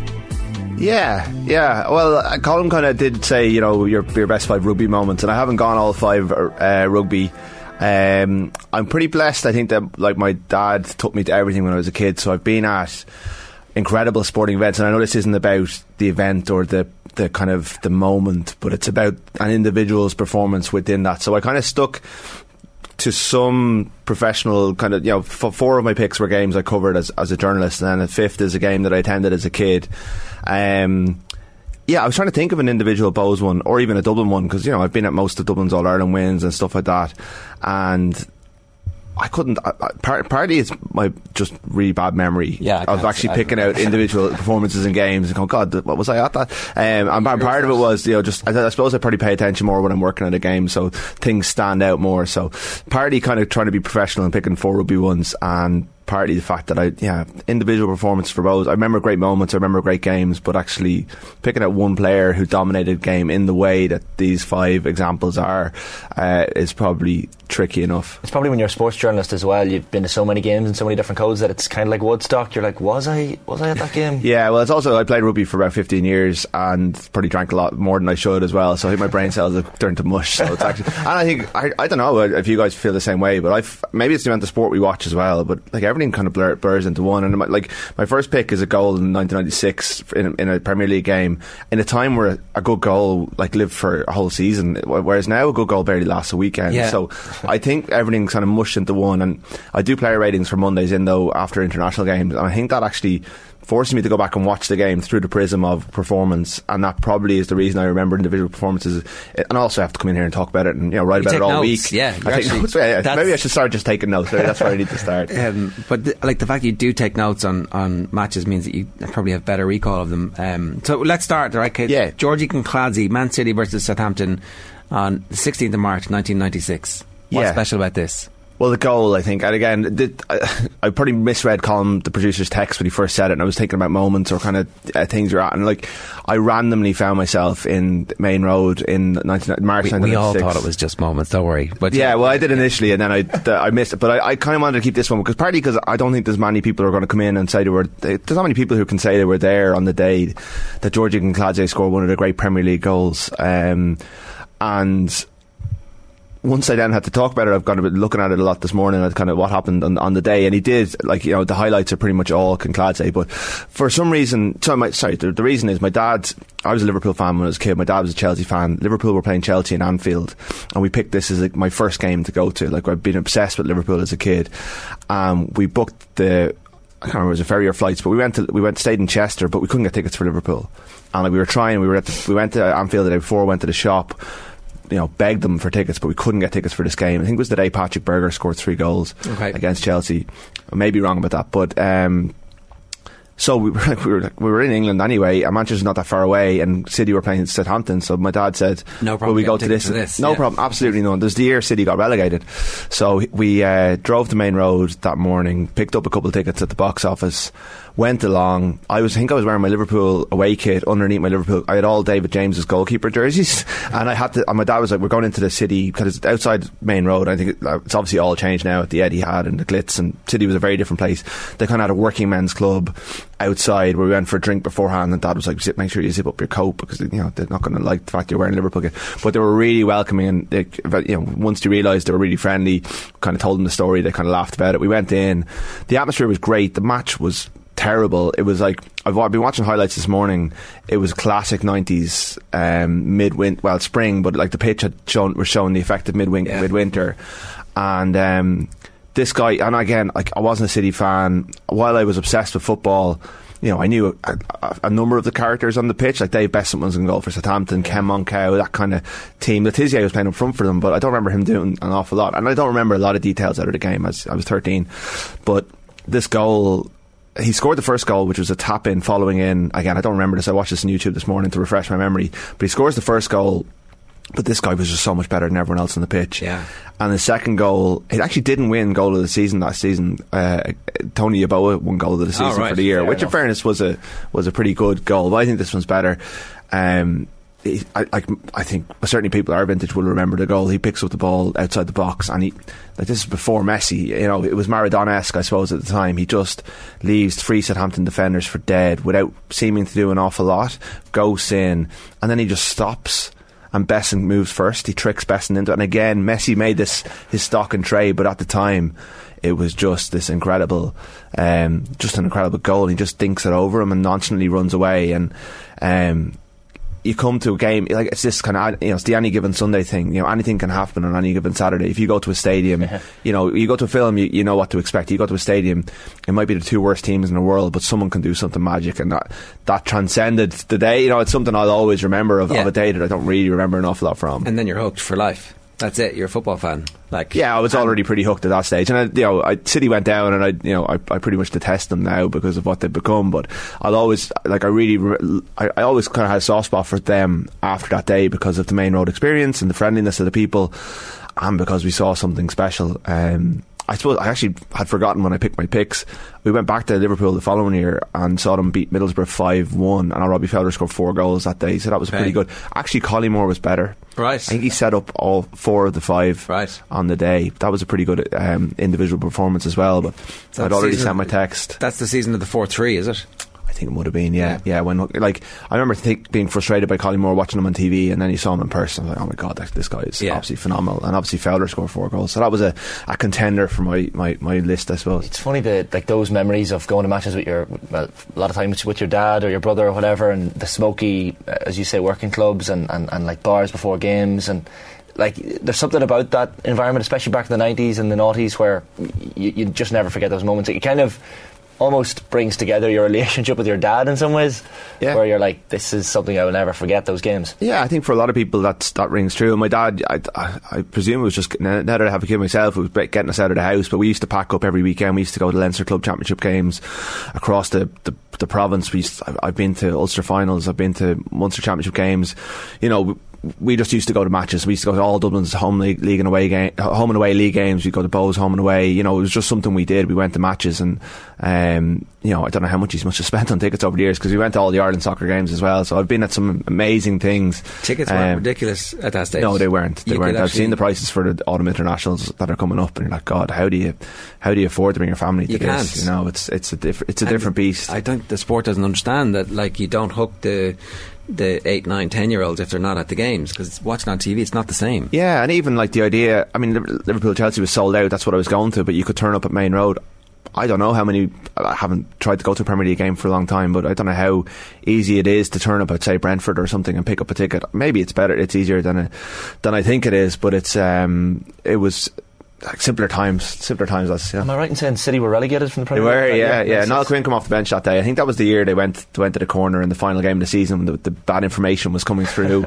It wasn't a memorable City team. You look at the list of players, Uwe Rosler was up front, but Kinkadze was kind of even now there's articles produced about how he was the shining light in this dark period, and I just looked at he has a Twitter account. He hasn't used it since 2018, but he's clearly hitched himself to the ambassador bandwagon. He's still remembered, and because they've so few great players that they can go back to, until the current generation retires, he's one of the lads making a bit of coin off it. But why wouldn't he? He was I didn't realise he played at Boca Juniors as a teenager. Did he? He was from Georgia. He ended up at Boca Juniors. Right. He apparently announced himself onto the world. He scored, I think it was a hat-trick in a 5-0 win over Wales, where he lobbed Neville Southall from the edge of the box, an absolute wonder strike. City apparently had already been watching him. They brought him in. It was part of that vanguard of first overseas players, non-Irish or British players to come to the Premier League. It was a pretty exciting time, and although it's it's just a moment. It's just this incredible goal, and I think even now, sated and all as we are by the goals that we see on a weekly basis, it was just an incredible finish. And again, looking at the highlights, it vindicated my choice, because he does basically everything the City do well in the game. We even found a picture of him with a black armband for the week that's in it. Absolutely fitting. Figure out who that's for. Okay, Rob Kearney, the Lions versus South Africa, June 24th 2009. Yeah, this was one I quit a job in a bank and became a journalist and went on this tour as my first assignment as a freelance. I was going anyway as a fan, and Dan McDonnell, who's a good friend of mine, suggested, why don't you try and pick up a bit of work, and I did. So I was in Loftus Versfeld on the second test, having covered the full tour, but also had a group of mates kind of that I could go to in between games. I was having a great time, but again, you pick these things and you go, God, was it as good as I thought it was? And I went back and helpfully there's a YouTube video. It's like Rob Kearney greatest Lions performance of all time, and it's just all his little moments in the game. And it's any excuse. I know you had this on your Classic Games Club with Brian O'Driscoll, who until he got knocked out by his own bravery, trying to tackle Danny Russo, and they both got knocked out. Played a major part in this game, and a lot of players played really well, because it's one of the greatest games of rugby of all time. It's the most brutal game. It's still seen as the most brutal game of all time. But Kearney kind of rose above. He was helped, I think, just watching the clips. So, like, Ruan Pienaar started at 10 for the Boks that day, and their kicking strategy was to kick long to Rob Kearney, which maybe shows that they didn't do a lot of research. He had come into the tour, he'd missed, I think he was on the bench for the Heineken Cup final, Leinster's first win. He'd had mumps. I mean, one of the highlights of the tour from a media point of view was Hugh Faraday from the Indo, I think it was, asking a young Rob Kearney, who was a good looking chap around UCD at the time, how do you contract mumps? And the entire press back giggling away, and Kearney trying to keep a straight face. But he had mumps, and it interrupted the season, and he came in, I think, behind Lee Byrne. Lee Byrne started the first test, and Lee Byrne was just on top of his game. And the Welsh, I think, always have a head start in these things. But Byrne got injured. Kearney came on and helped change that first test, but the second test he was just magnificent. And again, Conor Murray's one of my picks later on. He's one of the, as these players get older and probably become more conservative and have injuries and things, they become almost, people want to get them out of the team. But when you look at how good Kearney was at that time in his career in 2009, he was phenomenal. He scores a try, he wins everything in the air, he runs it back with venom, he causes the Springboks all sorts of problems. And he was brilliant in Chicago when Ireland beat New Zealand in 2016, but I think that was the day he will probably look back on. Maybe I'm speaking for him, I don't know, but that was the day that everything clicked for him, and in a defeated team he was just magnificent. It showed that he was world class. Yeah, and that's it's very rare that we don't get that many world class performances from Irish players, particularly in a moment of crisis. Sure, yeah, and it's hard to dominate a game of rugby. It's hard when there's 30 players on the pitch and it's such a cohesive game to shine so bright. And that's one of the challenges I had with this was, I wasn't there when O'Driscoll scored his hat-trick in 2000. That obviously, if I was, that would be there. I wasn't in New Zealand last summer, so I'm sure there would be individual performances from that. I wasn't at Northampton Leinster, and Sexton would clearly be there if I was, but these are games that I was actually at, and I just, even you go back and you watch it just to justify it, and Stuart Barnes was just like this guy. Everything he touches turns to gold. It was a phenomenal performance I can't explain how ferocious Loftus Versfeld was that day. It was, I mean, Chalk Berger got so carried away he gouged Luke Fitzgerald in the first minute. It was hot and heavy, it was dirty, it was intense, it was everything a Lions test can be when things get heavy. And he just, a bit like Bowden Barrett against Ireland in 2016, when everyone was beating the crap out of each other, and he just waltzed through gaps and just played a different sport to everyone else. That's one that could have made my list. Kearney was magnificent that day. I'd forgotten the half-time score as well, 16-8 to the Lions. Like, you nearly forget, because they lost the game ultimately. Like, the game was, they had them at arm's length the whole first hour. It was before the bomb squad. South Africans unloaded their bench. Lions lost both their starting props. They lost O'Driscoll, all to injuries, and it was a bloodbath. Apparently the dressing room afterwards, I was in the team hotel that night because we ended up having dinner in the team hotel, and there was a group going out, but it was a small group. There was just walking wounded everywhere.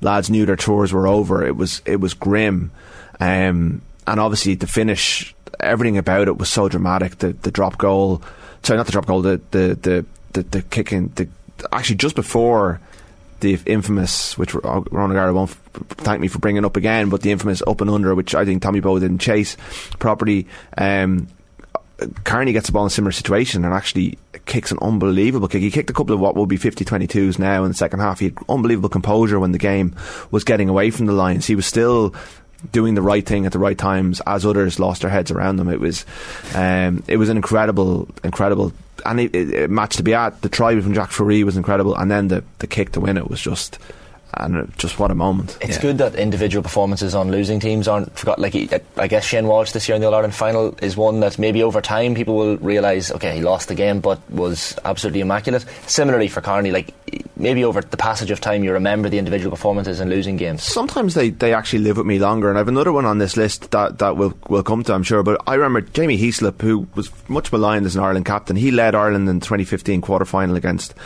Argentina, and I thought, in a team that stank the joint out that day, he kept playing all day. 2019 quarter-final against New Zealand, Peter O'Mahony, who again I've been critical of over the years, he was the one who carried the fight to New Zealand over and over again. Even when everyone around them was losing their heads, he was the one who dragged Ireland, and Ireland were still in both of those games for a while through the force of will of those players. Sean O'Brien in 2013 when Ireland lost to New Zealand, like that was very close to making this list. He was magnificent that day, and was very, these are players that are very unlucky to be on the losing side. So it is, I don't know, does it live with me more, but yeah, it's a strange one. The next one is Paul O'Connell, actually, and it is a game we lose. This is March 15, 2015, Ireland against Wales. Wales 23, Ireland 16. What was it about Paul O'Connell's performance that day? It was his 100 cap, and he was the captain, and I'd say, just counting them down, he probably played another 5 games for Ireland before his body gave up on him in that horrible moment when Pascal Pape hit him from the side in the same stadium. And again, I picked this, and then I went back and watched it afterwards, because I was like, God, is your mind playing tricks on it? And it was just the day that Paul O'Connell made a couple of line breaks, and you remember those. But it was a day where everything went against Ireland. They went 3-6-9-12 down because Wayne Barnes started policing the breakdown in a way that Ireland weren't expecting. It was one of the days where Gatland got into Ireland's heads. Every power play they tried to play, Wales were jockeying them off the ball. They were making sure that whatever line Ireland were trying to run, Wales were just basically upsetting them. And it was one of the days where the Joe Schmidt system failed. And Sexton had a bad day. He missed a really kickable kick. He put a restart straight in the touch. At one stage, Jamie Heaslip throws the ball to him and he's not looking and hits him in the back of the head. Right. It's just one of those days where everything's going against Ireland, and midway through the first half, you know that this is not going to be their day. And they won their first 3 games in the Six Nations. It's O'Connell's 100 cap. If they win, they have Scotland away to win a Grand Slam the following week.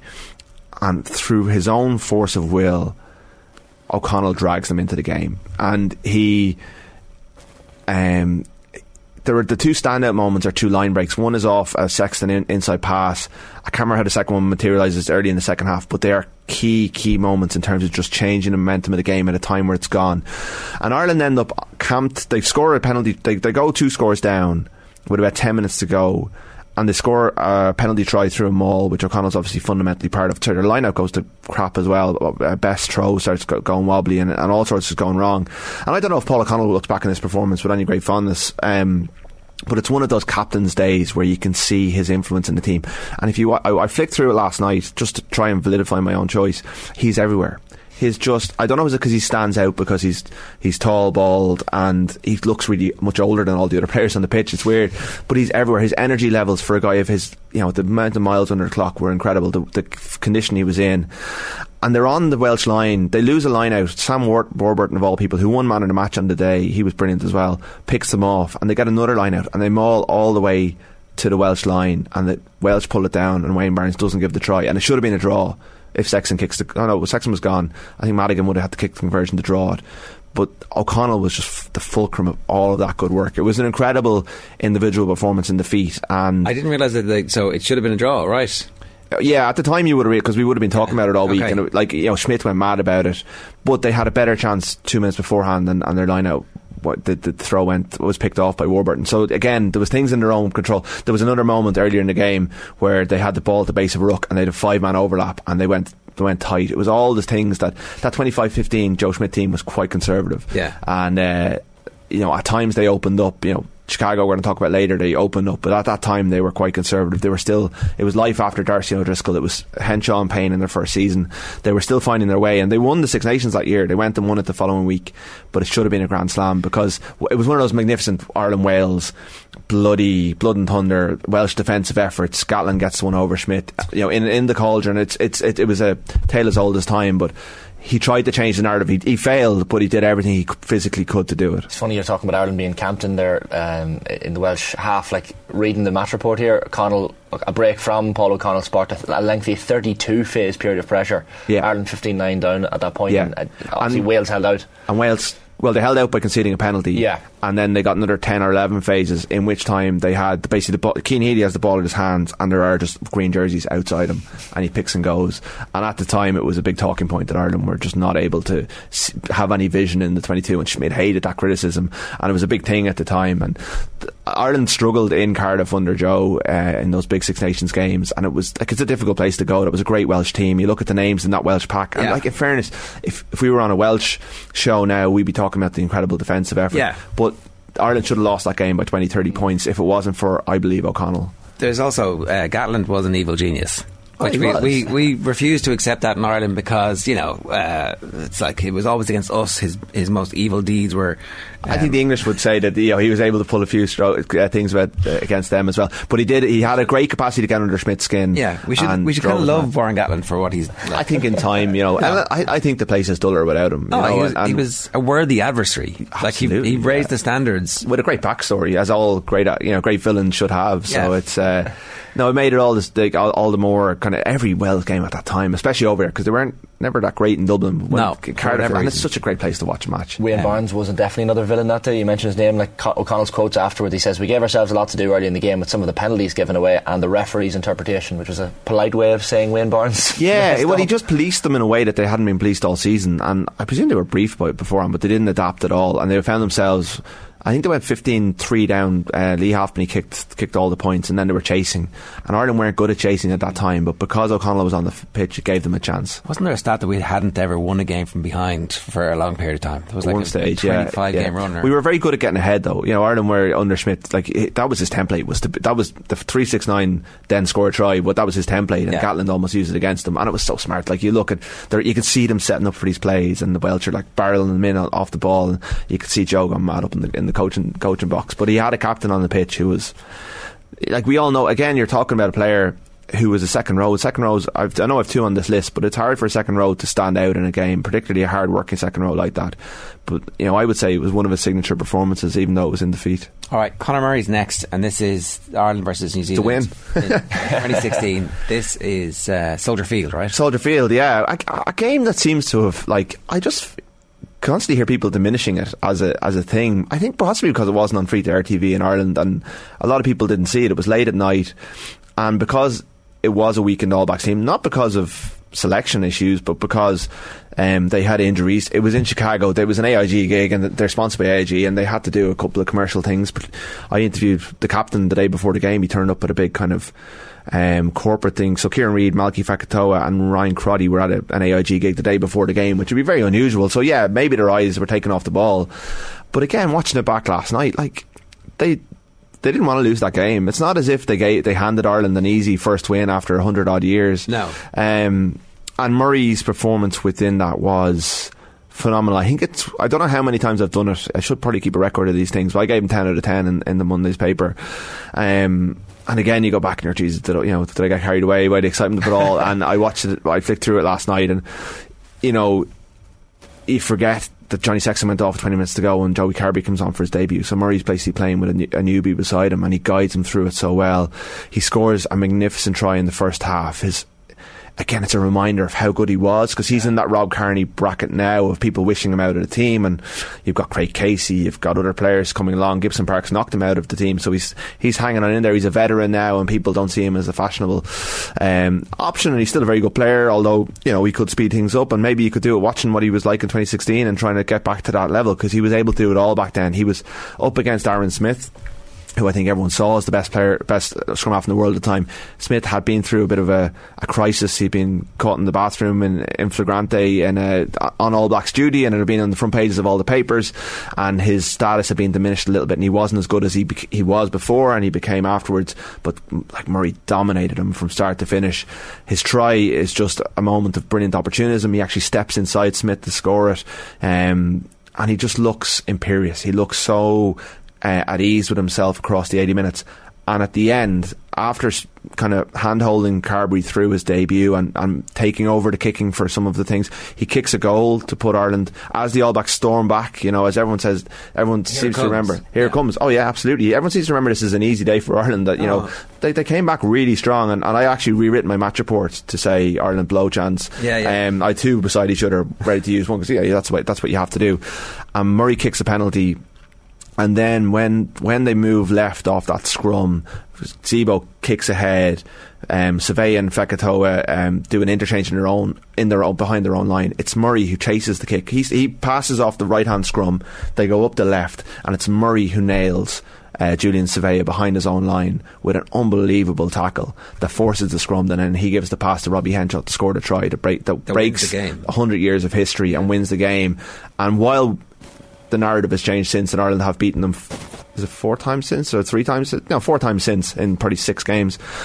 That you had to win the first one. That was the most important one to win, and I think Chicago shouldn't be diminished, and certainly Murray's performance within that was phenomenal. The geography adds to it, like Soldier Field, Chicago, obviously it's going to live for me and Jared does, because we were there. I think for some people it was obviously big, but like genuinely it was on air, and a lot of people didn't have air at the time. If you had Virgin, you couldn't watch air, and it was on late at night, so it didn't have the same the I don't know what the word is, that the transcendent experience that you have watching something on either Virgin or RTÉ, because it's free and it's there. So I do think, but it was amazing. It was Soldier Field, and it was iconic. Like it was the closest thing to World Cup '94, I think, that I ever got, because I didn't get there. So you're right. Like, as a venue, it was amazing. Good night out, lads, in Chicago that night. Pretty good, yeah. I had a great week that night. I was working because suddenly I went from like having a match report and a few bits to do to a 12-page pull out the following Monday. But the week was fun. I remember a steak dinner, Jared, at one stage. Sensational. Because the Cubs Steakhouse. The Cubs won the World Series. I went to see the Bears on the Monday. It was an incredible week. Right. So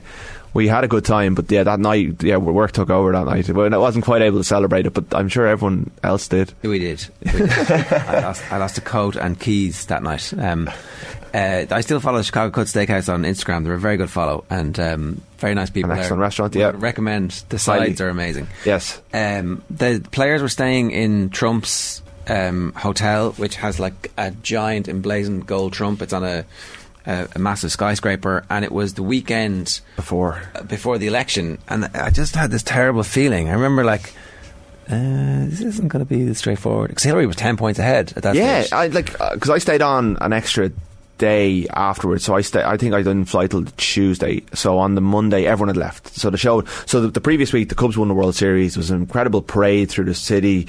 Watching the Cubs win the World Series. I don't care about baseball. I don't know that, but suddenly I was a massive Cubs fan. I remember when they won it, I was like, can't understand, roaring. Bandwagon, absolutely. It was a bit like the Queen's funeral in terms of crowds on the streets. And we were watching it. I was watching it from Trump Tower with Rory Best going, "This is you" on Monday back, and like joking to him. He was like, "I wish," and we were watching it from above, from Trump Tower, where Ireland were doing our media, and it was just thronged. It was incredible. You're right, it was. I think there was something like 6 million on the streets or something. It was ridiculous. Something ridiculous. Yeah. And then they were breaking a curse that was 100 years old. Yeah, just like us. And then the Mayo of the rugby show. Yeah, even worse. Like, it's a lot longer than Mayo, you know. And for a big franchise in a big city, like, it meant everything to them. So the show left town on the Sunday, and I stayed on till the Monday, and I was doing an architecture tour on the boat through Chicago, and the weather was amazing that week. It was November in Chicago, but it was like sun shining. And that night I got a taxi back to the airport, and the woman was like, "I'm really worried Trump's going to win." I was like, "Oh, really? Are you?" Yeah, because back here it was all Hillary's going to win. This guy's not serious. And the following Friday was the election, I think, and then the following Sunday they were protesting outside Trump Tower in snow. And you're like, wow, this is a metaphor. You know, this is kind of this is a bit too on the nose, really. Like, you know, the sun. This is the last days of Rome, and it was it was quite striking. And I think the RFU probably regretted the fact that they stayed in Trump's hotel afterwards. But I think that it was an Irish connection. The manager was Irish or something. Right. They were well looked after and everything. It was. But they had options. Deep dish pizza. All the food. I'm sure, everything. All the food was all tried. But the architecture is stunning. Incredible place. I haven't been back. Ireland played there in they played Italy a couple of years later, and my sister's wedding was on, so I didn't make it. But I'm hoping they'll do another. I'm happy for these junkets to happen if I can get to go. Yeah, the Chicago Science Museum, if anyone hasn't been, obviously as a space geek I'm going to recommend that as well. But the Museum of Science and Industry, I think it is, the Apollo 8 capsule, the first flight around the moon is on display there, so definitely check it out if you're... You've been there? Yeah, well, I've been to Chicago, but it was only for a few nights, but I've been to that particular museum, and it's epic. Okay. But the boat tours are amazing. It's incredible, yeah. If anybody wants to bring us over to do the show, the AM show is actually the best show to bring over as opposed to the evening show. It doesn't really work from a time perspective. Well, there's an anniversary of Chicago coming up soon, manufacturer one anyway, the 6th anniversary. We'll bring Conor Murray, we'll remember the day. Sounds good. So Maro Itoje is next. Yeah, and I could have picked either of Maro Itoje's performances against New Zealand, either for the Lions in July 2017 as I look at it, or in that World Cup semi-final which I was at in Yokohama in 2019, 2 years later. I've never seen a player dominate a game like Maro Itoje can do, and when he's on it he is just magnificent. He just, I don't know what it is about him, but his force of personality, his incredible athletic ability, his skill set, he just strikes fear in opponents that no one else can. He's physically dominant. He has a charisma that you can see from the stand, which is a really weird thing to say, but you can hear him sometimes, like the closed doors matches. You could hear him barking all the time. He's in people's faces. People don't like him because he's playing for England against Ireland, and that's fair enough. But he lived in Ireland, between Saracens and England. Like he haunted Ireland for about 3 or 4 years there. And in this game, the game that turned the series around for the Lions, like 2009, except for they got the job done this time. He was just phenomenal, and he gives away a lot of penalties, frustrates people. He wasn't perfect by any means, but he lived on the edge, and by the end the entire stand was singing "Oh Maro Itoje" to the sound of Seven Nation Army. It's not very original, but it was pretty effective. He was brilliant that day, and again 2 years later he backed it up against New Zealand again in arguably a bigger game for England in a World Cup semi-final. He was phenomenal. There's a trend there, like Carney being 23 in that year with the Lions. Itoje, the youngest member of the squad, I'm just reading there, and he was 22 at the time. Like the obliviousness of youth in some ways when it comes to the Lions. Probably Itoje and Carney in those instances didn't think about the weight of the occasion. It was clearly just go for it and enjoy yourself. No, and he's a deep thinker, Itoje. He comes across as quite arrogant sometimes when he's doing interviews and things, but when he sits down and does a proper sit-down interview, he comes across as a really intelligent, there's more to life than rugby kind of figure. But when he gets out there, he's an incredible competitor. It does seem strange that Eddie Jones had that weird pop in his book about him not being captain material and needs to... I'm like, well, would you not just make him captain and see what happens? I've always thought that he's like a really obvious choice for captain. No, I've never been in a dressing room with him, but he's so important to every team that he's in. He is the alpha in the room. And maybe he's not great at making speeches, and Jones had a go at Emma Raducanu as well, so maybe he doesn't like players who court the limelight away from their sport, and that's part of it as well. But I mean, Eddie courts the limelight away from his sport quite a bit. So they've got Eddie 2 jobs, like. Yeah, well, 2. He's got about 10, and he. I suppose part of what he does in the media is to take the pressure away from the players, and he wants the players to focus on the job. But like Itoje's never let him down. Itoje, even when they were going really, like England go boom and bust quite a lot. Yeah. Even when they're terrible, I think Itoje is still brilliant. And sometimes he pushes, especially when Saracens got relegated, he pushes it. And he's trying to do things he's not able to do because he hasn't been playing at the highest level. But he'd be the first name on my team sheet. He'd be my captain in any team I'm in. And on that day, he was just first to everything. It was a difficult night in Wellington, a difficult stadium to play in. Lions were 1-0 down after being fairly bullied in the first test, and they did fight their way back into it with that magnificent try that Sean O'Brien finished off. They got hammered for about 60 minutes in the first test. A bit like 2009, which happened the same way, and they finished strong, and they scored that try from the end of the world. Liam Williams started it under his own, in his own 22, and O'Brien finished it off brilliantly. But in this game, Murray actually scores a try in it. I think, if I'm not mistaken, or maybe it was all kicks. Maybe Murray scored a try in the first test. I'm getting confused. But Itoje is his work in tight, his maul work, his work in the air was phenomenal. He was ripping balls off lads. He was in lads' faces. Like, you're playing against the world champions at the time. It was before their sheen was gone. Oh, they were and they were starting to decline. No, I think they were starting to decline. They were at their best at the World Cup final in 2015. They were starting to come back to the pack, but no one realised it yet. But he could see that there was weakness there. And he was up against Retallick and Whitelock, and he was like, I don't think who you are. I'm going to bully you. I'm 22. I'm the best player on this pitch. And he was, there's no, even like the O'Connell line breaks and stuff, there's no great moment where he bursts through or he shines light. I watched highlights of him again last night, and like, they're all nuts and bolts things, but he does them so well. Here it's like Maro Itoje, controversial performance, and it's like 4 minutes of him tackling and not being pushed back at any stage, not getting in people's faces. He's the dominant tackle stat that arrived 2 years later when he was brilliant again in Dublin in that 19 game where England derailed Ireland's entire project under Joe Schmidt. Like, he was great. That's another day you could have picked for him or Tuilagi. That was a magnificent individual performance as well. When Itoje is good, he's enthralling to watch, and he dominates fixtures in a way that I've never seen any other rugby player do. I did see Lomu live once in Dublin, but it was towards the end of his career.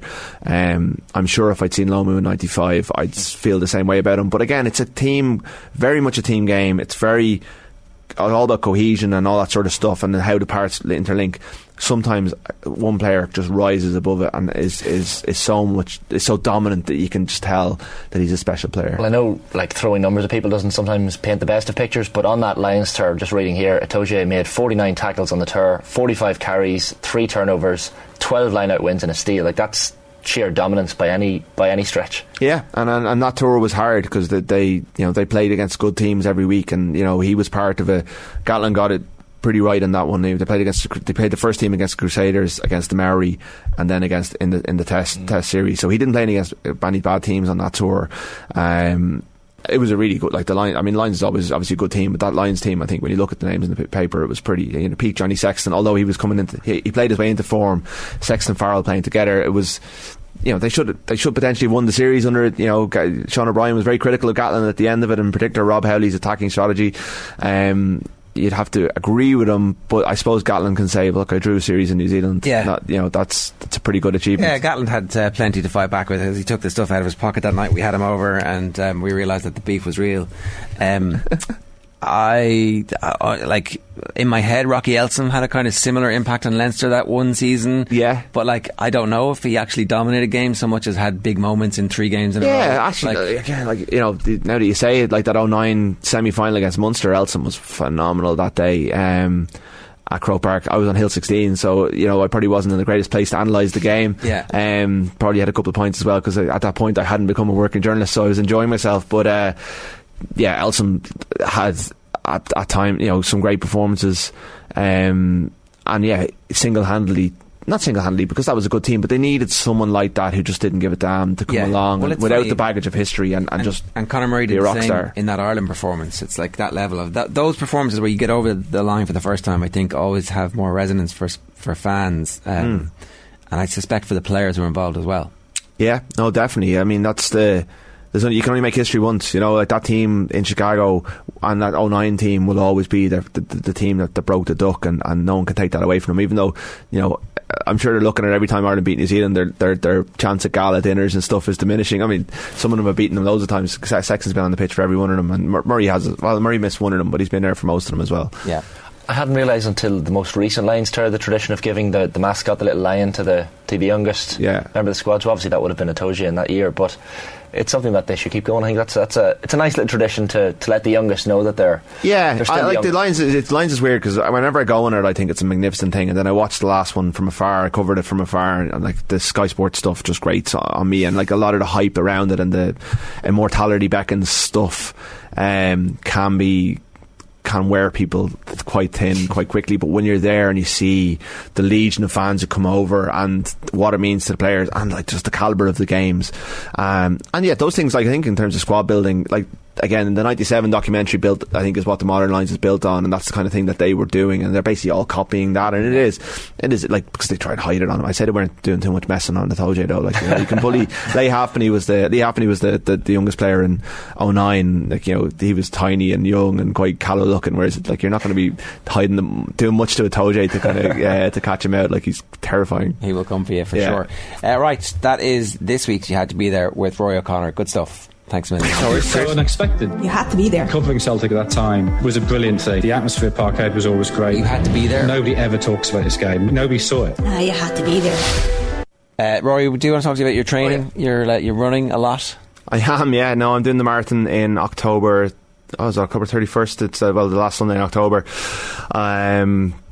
Yeah, I think people who follow me on social media know that myself and my wife Siobhan lost her son Malachy in April of this year, and I'd already planned on doing the marathon, but unfortunately, and I thought that would be derailed, but it's been a really good way of kind of processing all that and stuff. The training has been really hard but really good, and I'm doing it to raise money for Crumlin Children's Hospital, in particular the PICU, the paediatric ICU, and this cardiac centre there, which, like, the care that he received in there was incredible, and the way they looked after us was incredible. So it's a way of honouring his memory and also trying to give back. And I put it up on Twitter the night before last, and I've already, like, the response has been absolutely incredible. I've been blown away by it. Stuck the link up there, and we'll tweet the link out as well. Yeah, anyone who wants to, it's on my Twitter as well. But it's been, anyone who's donated so far, I really, really appreciate it. I wasn't expecting the level of kind of reaction and support that I've received, so I kind of have to do it now. Yeah, 100%. How is the running actually going?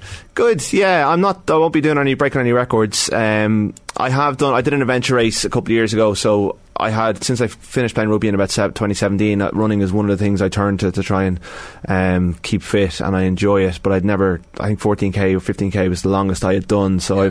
I'm up to 26 at the moment, and I'm finding the last 4 or 5 pretty tough, but I'm sure there's lots of people training for the Dublin Marathon out there who can relate. My first one, I always wanted to do it. My dad did it in 1980, and he had a plaque on the wall in our house and a picture from that, and I always wanted to do it, and I never thought I could. I used to hate doing laps when I played Gaelic, and I never thought I had any endurance in me.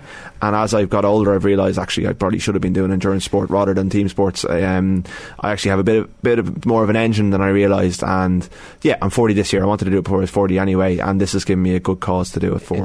It's dog ignorance as well, those last few kilometres. Like, are you one of those listen to music or podcasts, or just listen to the world around you? Yeah, sometimes listen to you guys. Sometimes just throw on a couple of cheesy dance tunes and just kind of try and keep going. And yeah, it is dog ignorance. It's generally I go out and back, so you're trying to, like, I have to get home somehow, and I don't bring my leave card, so I have no choice. Go halfway. Yeah, the first kind of 70% I feel fine, and then suddenly you're hitting. I don't, like, I'm doing all this, taking the right nutritional stuff and stuff. I'm hopefully not going to hit the wall, but you never know. But it's hard. It's like anyone who's ever done it before, I admire them for it. It's finding the time. It's Shane's just subtly hinting that he's. I wasn't going to bring it up. Shane's young. I've seen Shane. I follow Shane on Strava. I've seen his times. Shane's fine. It's not a pick on him. Like, he's 2015. I should get 2015 Dublin Marathon tattooed on me. That's it. Yeah, absolutely. I'm a type 5 forward who's trying to run long distance. It's a different. At 39, it's a different challenge, Shane. It'll come for you one day. Yeah. Obviously, you're very lucky that your birthday comes after Halloween then, otherwise you would have been a bit goosed. I would have, yeah. And it's like, it didn't happen the last couple of years, and to be honest, I saw the lottery was open, and I threw my name in thinking, that's not going to happen. At least I'll say I went for it and I didn't get it, and I'll put it off, and then I got the thing, and then with everything that was happening, I was like, I'm not going to be able to do this year. It's not going to. And things went a certain way, and now it's given me something to kind of train for and focus on, a reason to get out of the house and stay fit. And I really enjoy running now. And yeah, it's hard when you get over 20 kilometres and your legs, every bit of your being is saying stop, and your legs are starting to fall off, and you're feeling pain in places you didn't know existed. But I now have hundreds of people kind of support behind me, and I have a good cause to do it for. So whenever I'm starting to struggle, I've something to reach for and something to think of. So I'm really looking forward to it. I think the day itself is going to be great, and it's become a proper event. The city's kind of welcomed it properly. I think you need to understand that actually other cities turn this into a carnival. And it's a carnival of wellness as opposed to just grinding stuff out. So. Absolutely, yeah. No, like I can't wait now. Although I can wait for the training. Like I've still a few more miles to add onto the clock first before I'm able to do it. But as I say, I've committed now. But I've gone public. I've talked about it here. There you go. I have to follow through. Even if I have to walk, I'll do it. Look, it's going to be worth it. It's for a great cause, as Rory said, and I said we'll tweet out the link to It's Just Giving, is it? It's Just Giving, yeah. It's on my Instagram and Twitter, and if you guys could tweet it, that'd be great as well. 100%. All right, Rory, good stuff. Thanks a million. Best of luck with that. Thank you. We're back tomorrow with Aisling and Adrian on hosting. We'll have the return of the Champions Cup winning head coach Ronan O'Gara. Samuel Luckhurst reacts to Manchester United in Europe, and Ireland head coach Greg McWilliams joins us in the studio to reflect on the recent tour of Japan, with plenty more besides. OTB AM. With Gillette. Get into your flow with the new Gillette Labs Razor with exfoliating bar.